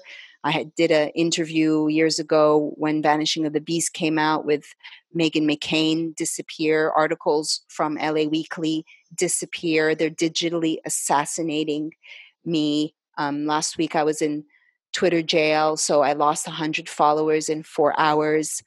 And I live in Twitterville. I'm reporting live and doing thread apps because the mainstream that I used to write for doesn't want my stories anymore. I love it when I call and they're like, "Which outlet are you writing for?" Does it really matter? I write for I write for Baxter, but anyway, so that's where I get the backlash, just being vocal and. Like Sacha Baron Cohen said in his ADL speech, you have freedom of speech, but you don't have freedom of reach. So beautiful, that line. So that's what so I ask people to follow me on Twitter and follow my YouTube channel. And I say, like, just like a honeybee, I can't live without my hive for more than 24 hours. Like, it's really to the people. And I think we, in this renaissance that we will eventually reach, we will be the superstars because we're not PC, we're honest, we're real. There's no veneer of BS. And I think that people really, really do gravitate to someone that's real and raw. And we need to wait for that day where, because the ministry of truth is alive and well. And like people have to save seeds, we're saving science papers, and they are vaporizing, and language is very important, and that they're weaponizing language. They're evoking a snitch nation. So that's my answer. I also don't look at comments anymore if I'm commenting on something, because it's just crazy. I mean, I was in a closed Facebook group for journalists and I said, "Hi, ladies," and I was shamed. But aren't you guys supposed to be females? Oh yeah, guys, can't say that word either. Guys is not folks is the proper word. And I don't adhere to that. The thought police, they can go screw themselves. What was that, Mariah? I was just saying, more confusion, and then they are turning the general public into these Karens and Kens that feel that they feel worth something while policing others and telling other people to stay at home or to wear masks, and it's becoming quite an epidemic in itself. Yeah, I agree. And what can you say? We have to persevere, and it's like cross-pollinate and stick together, pun intended. Yes. The bees. Yes, you're right, Miriam. The point about not reading the comments is very important, and it's unfortunate because when I view videos and things, the first thing I do is go to the comments because I like the community and I want to hear what other people have to say, and I want to learn and expand and grow and share. But there is a civil way of doing it, which is considerate. And I never bought into the be kind movement. In fact, that was one thing that really bothered me on Facebook, was if you gave a comment, or let's say you made a post and somebody commented and the others police, like, that wasn't very kind. Well, how do you define kind? And maybe, the truth is harsh. And I'm not talking about character assassinations or attacks on an individual, but let's say I belong to these declutter groups, right? And simplifying and decluttering. And somebody would say, "Oh, I inherited all of my mother-in-law's stuff." And other people would give them tough love, like, "Hey, you don't need that, just get rid of it." Someone else would hop on and say, "That wasn't a very kind thing to say." Well, don't post in public if you don't want to hear that. How do you define kind? And furthermore, the very people who were policing the kind comments are the ones that are being extremely rude. And like, I don't care for vulgarity, and I don't care for, attacking an individual off the topic or attacking them for their appearance or something like that. But it's the very individuals that were behind the don't bully movement are the very ones who are doing the so-called bullying and smearing. And for me, the sad part is that it just diminishes the ability to have these conversations, to grow and learn and expand. And I had to shut comments off of Facebook, of YouTube for a couple of videos because they had the gang stalking where people who were paid to just click, dislike, and then, create all of these false accounts. And at least add something to the conversation. If you disagree with what I'm saying, bring your point of view. But to just say, F you, you're an idiot, it's like, what is even the point? And then personally, I would be one who would leave the comments because you know what? If I believe in free speech, I believe in free speech. But this is different. This is someone holding onto your ankles while you're trying to swim. And that is not something that I'm going to participate in. So unfortunately, I have to hold comments or review comments or have others that can moderate because it is another tool of the enemy to distract, destroy, divide, and confuse. And I'm not going to participate. Yeah, that's one of their weapons as well. I mean, if they can interject any doubt into what you're saying, plausible deniability and whatnot, then they've won because people absolutely do read the comments, and that's where they often form their opinions from, is what other people's opinions are, and they know that. So yeah, that's right. Yeah. They often won't even watch the video; they'll just read. Yeah, just have one poisoned apple. In my case, also, I'm part of Operation Quack Hack. It's an actual operation by the FDA and the Department of Justice because they have accused me of profiting from the coronavirus because I sell silver and I sell vitamin C, and I have been doing so for the past almost decade. So it's not like I've done anything different. So they've made sure to shame me. Like, I'm so honored, FDA Commissioner, you tweeted about my company and publicly shamed me. Wow. You were under quarantine during that time. Thank you for taking the time. And I've had 5 smear pieces written about me in, a short matter of time. And there were 3. And then when I called out, oh, by the way, Media Matters is a Soros-backed publication, then I got several more smear pieces as a punishment, calling me a former journalist. And so I have to deal with that because my company is under attack for, God forbid, helping people, and daring to say, we know we can't say the C word, but now, I learned that I'm not able to, the story that got us in trouble was the best way to avoid coronavirus is prevention. So you can't say that. You can't say that. There's an attack. There's an attack regarding natural remedies, and they want to bamboozle people into believing that their drugs and their vaccines are the only means when, oh yeah, well, why are we the sickest country? I mean, given that we're so developed, why is America so sick and arguably the rest of the world?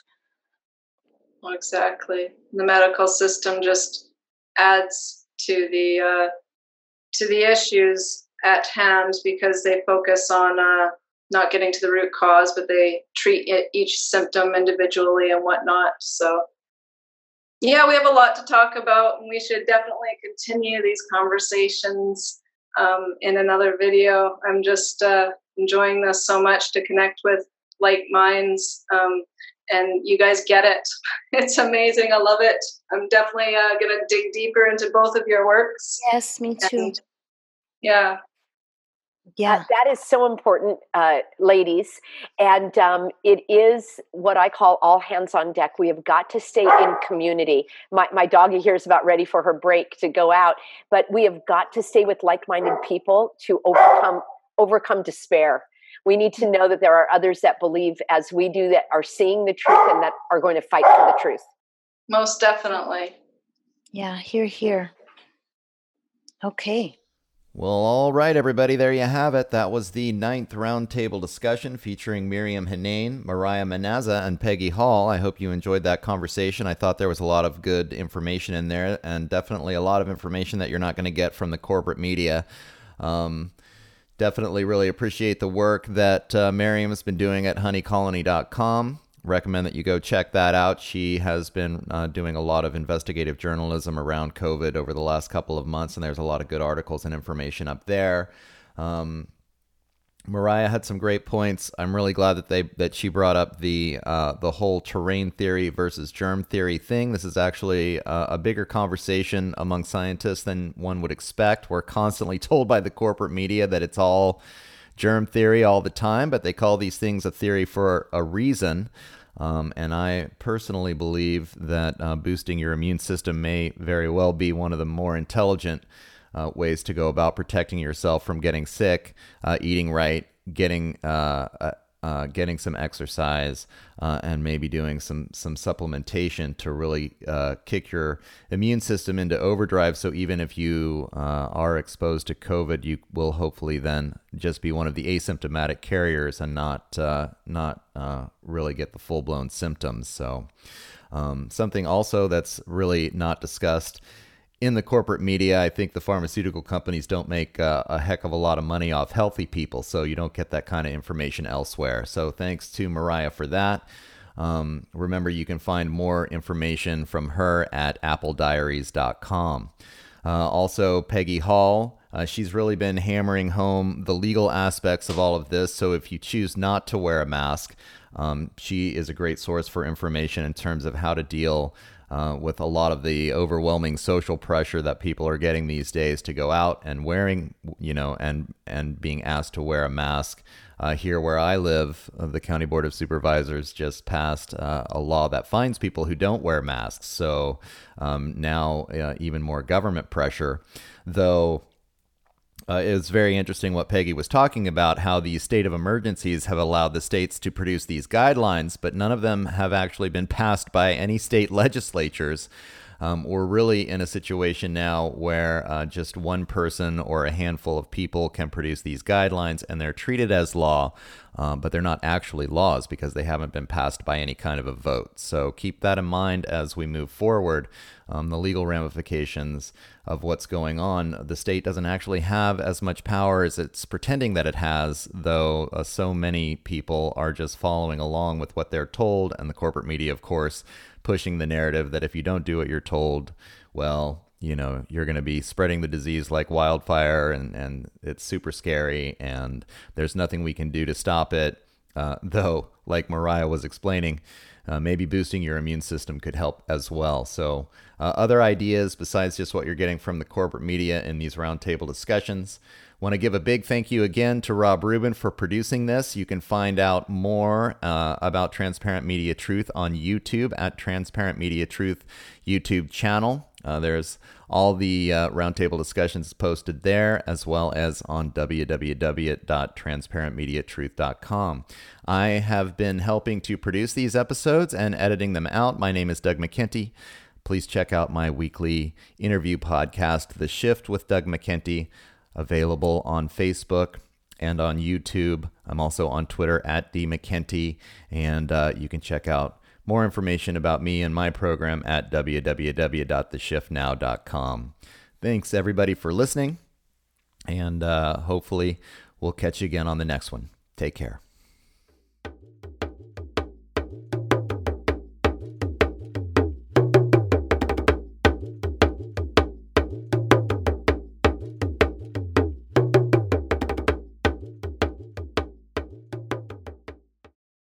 The opinions and ideas expressed in this roundtable discussion do not necessarily reflect the views of Transparent Media Truth, but only those of the speakers participating in the discussion. Under the copyright disclaimer within Section 107 of the Copyright Act of 1976, allowances are made for fair use of public content for purposes such as criticism, comment, news reporting, teaching, scholarship, and research. Fair use is a use permitted by copyright statute that might otherwise be infringing. Nonprofit, educational, or personal use tips the balance in favor of fair use.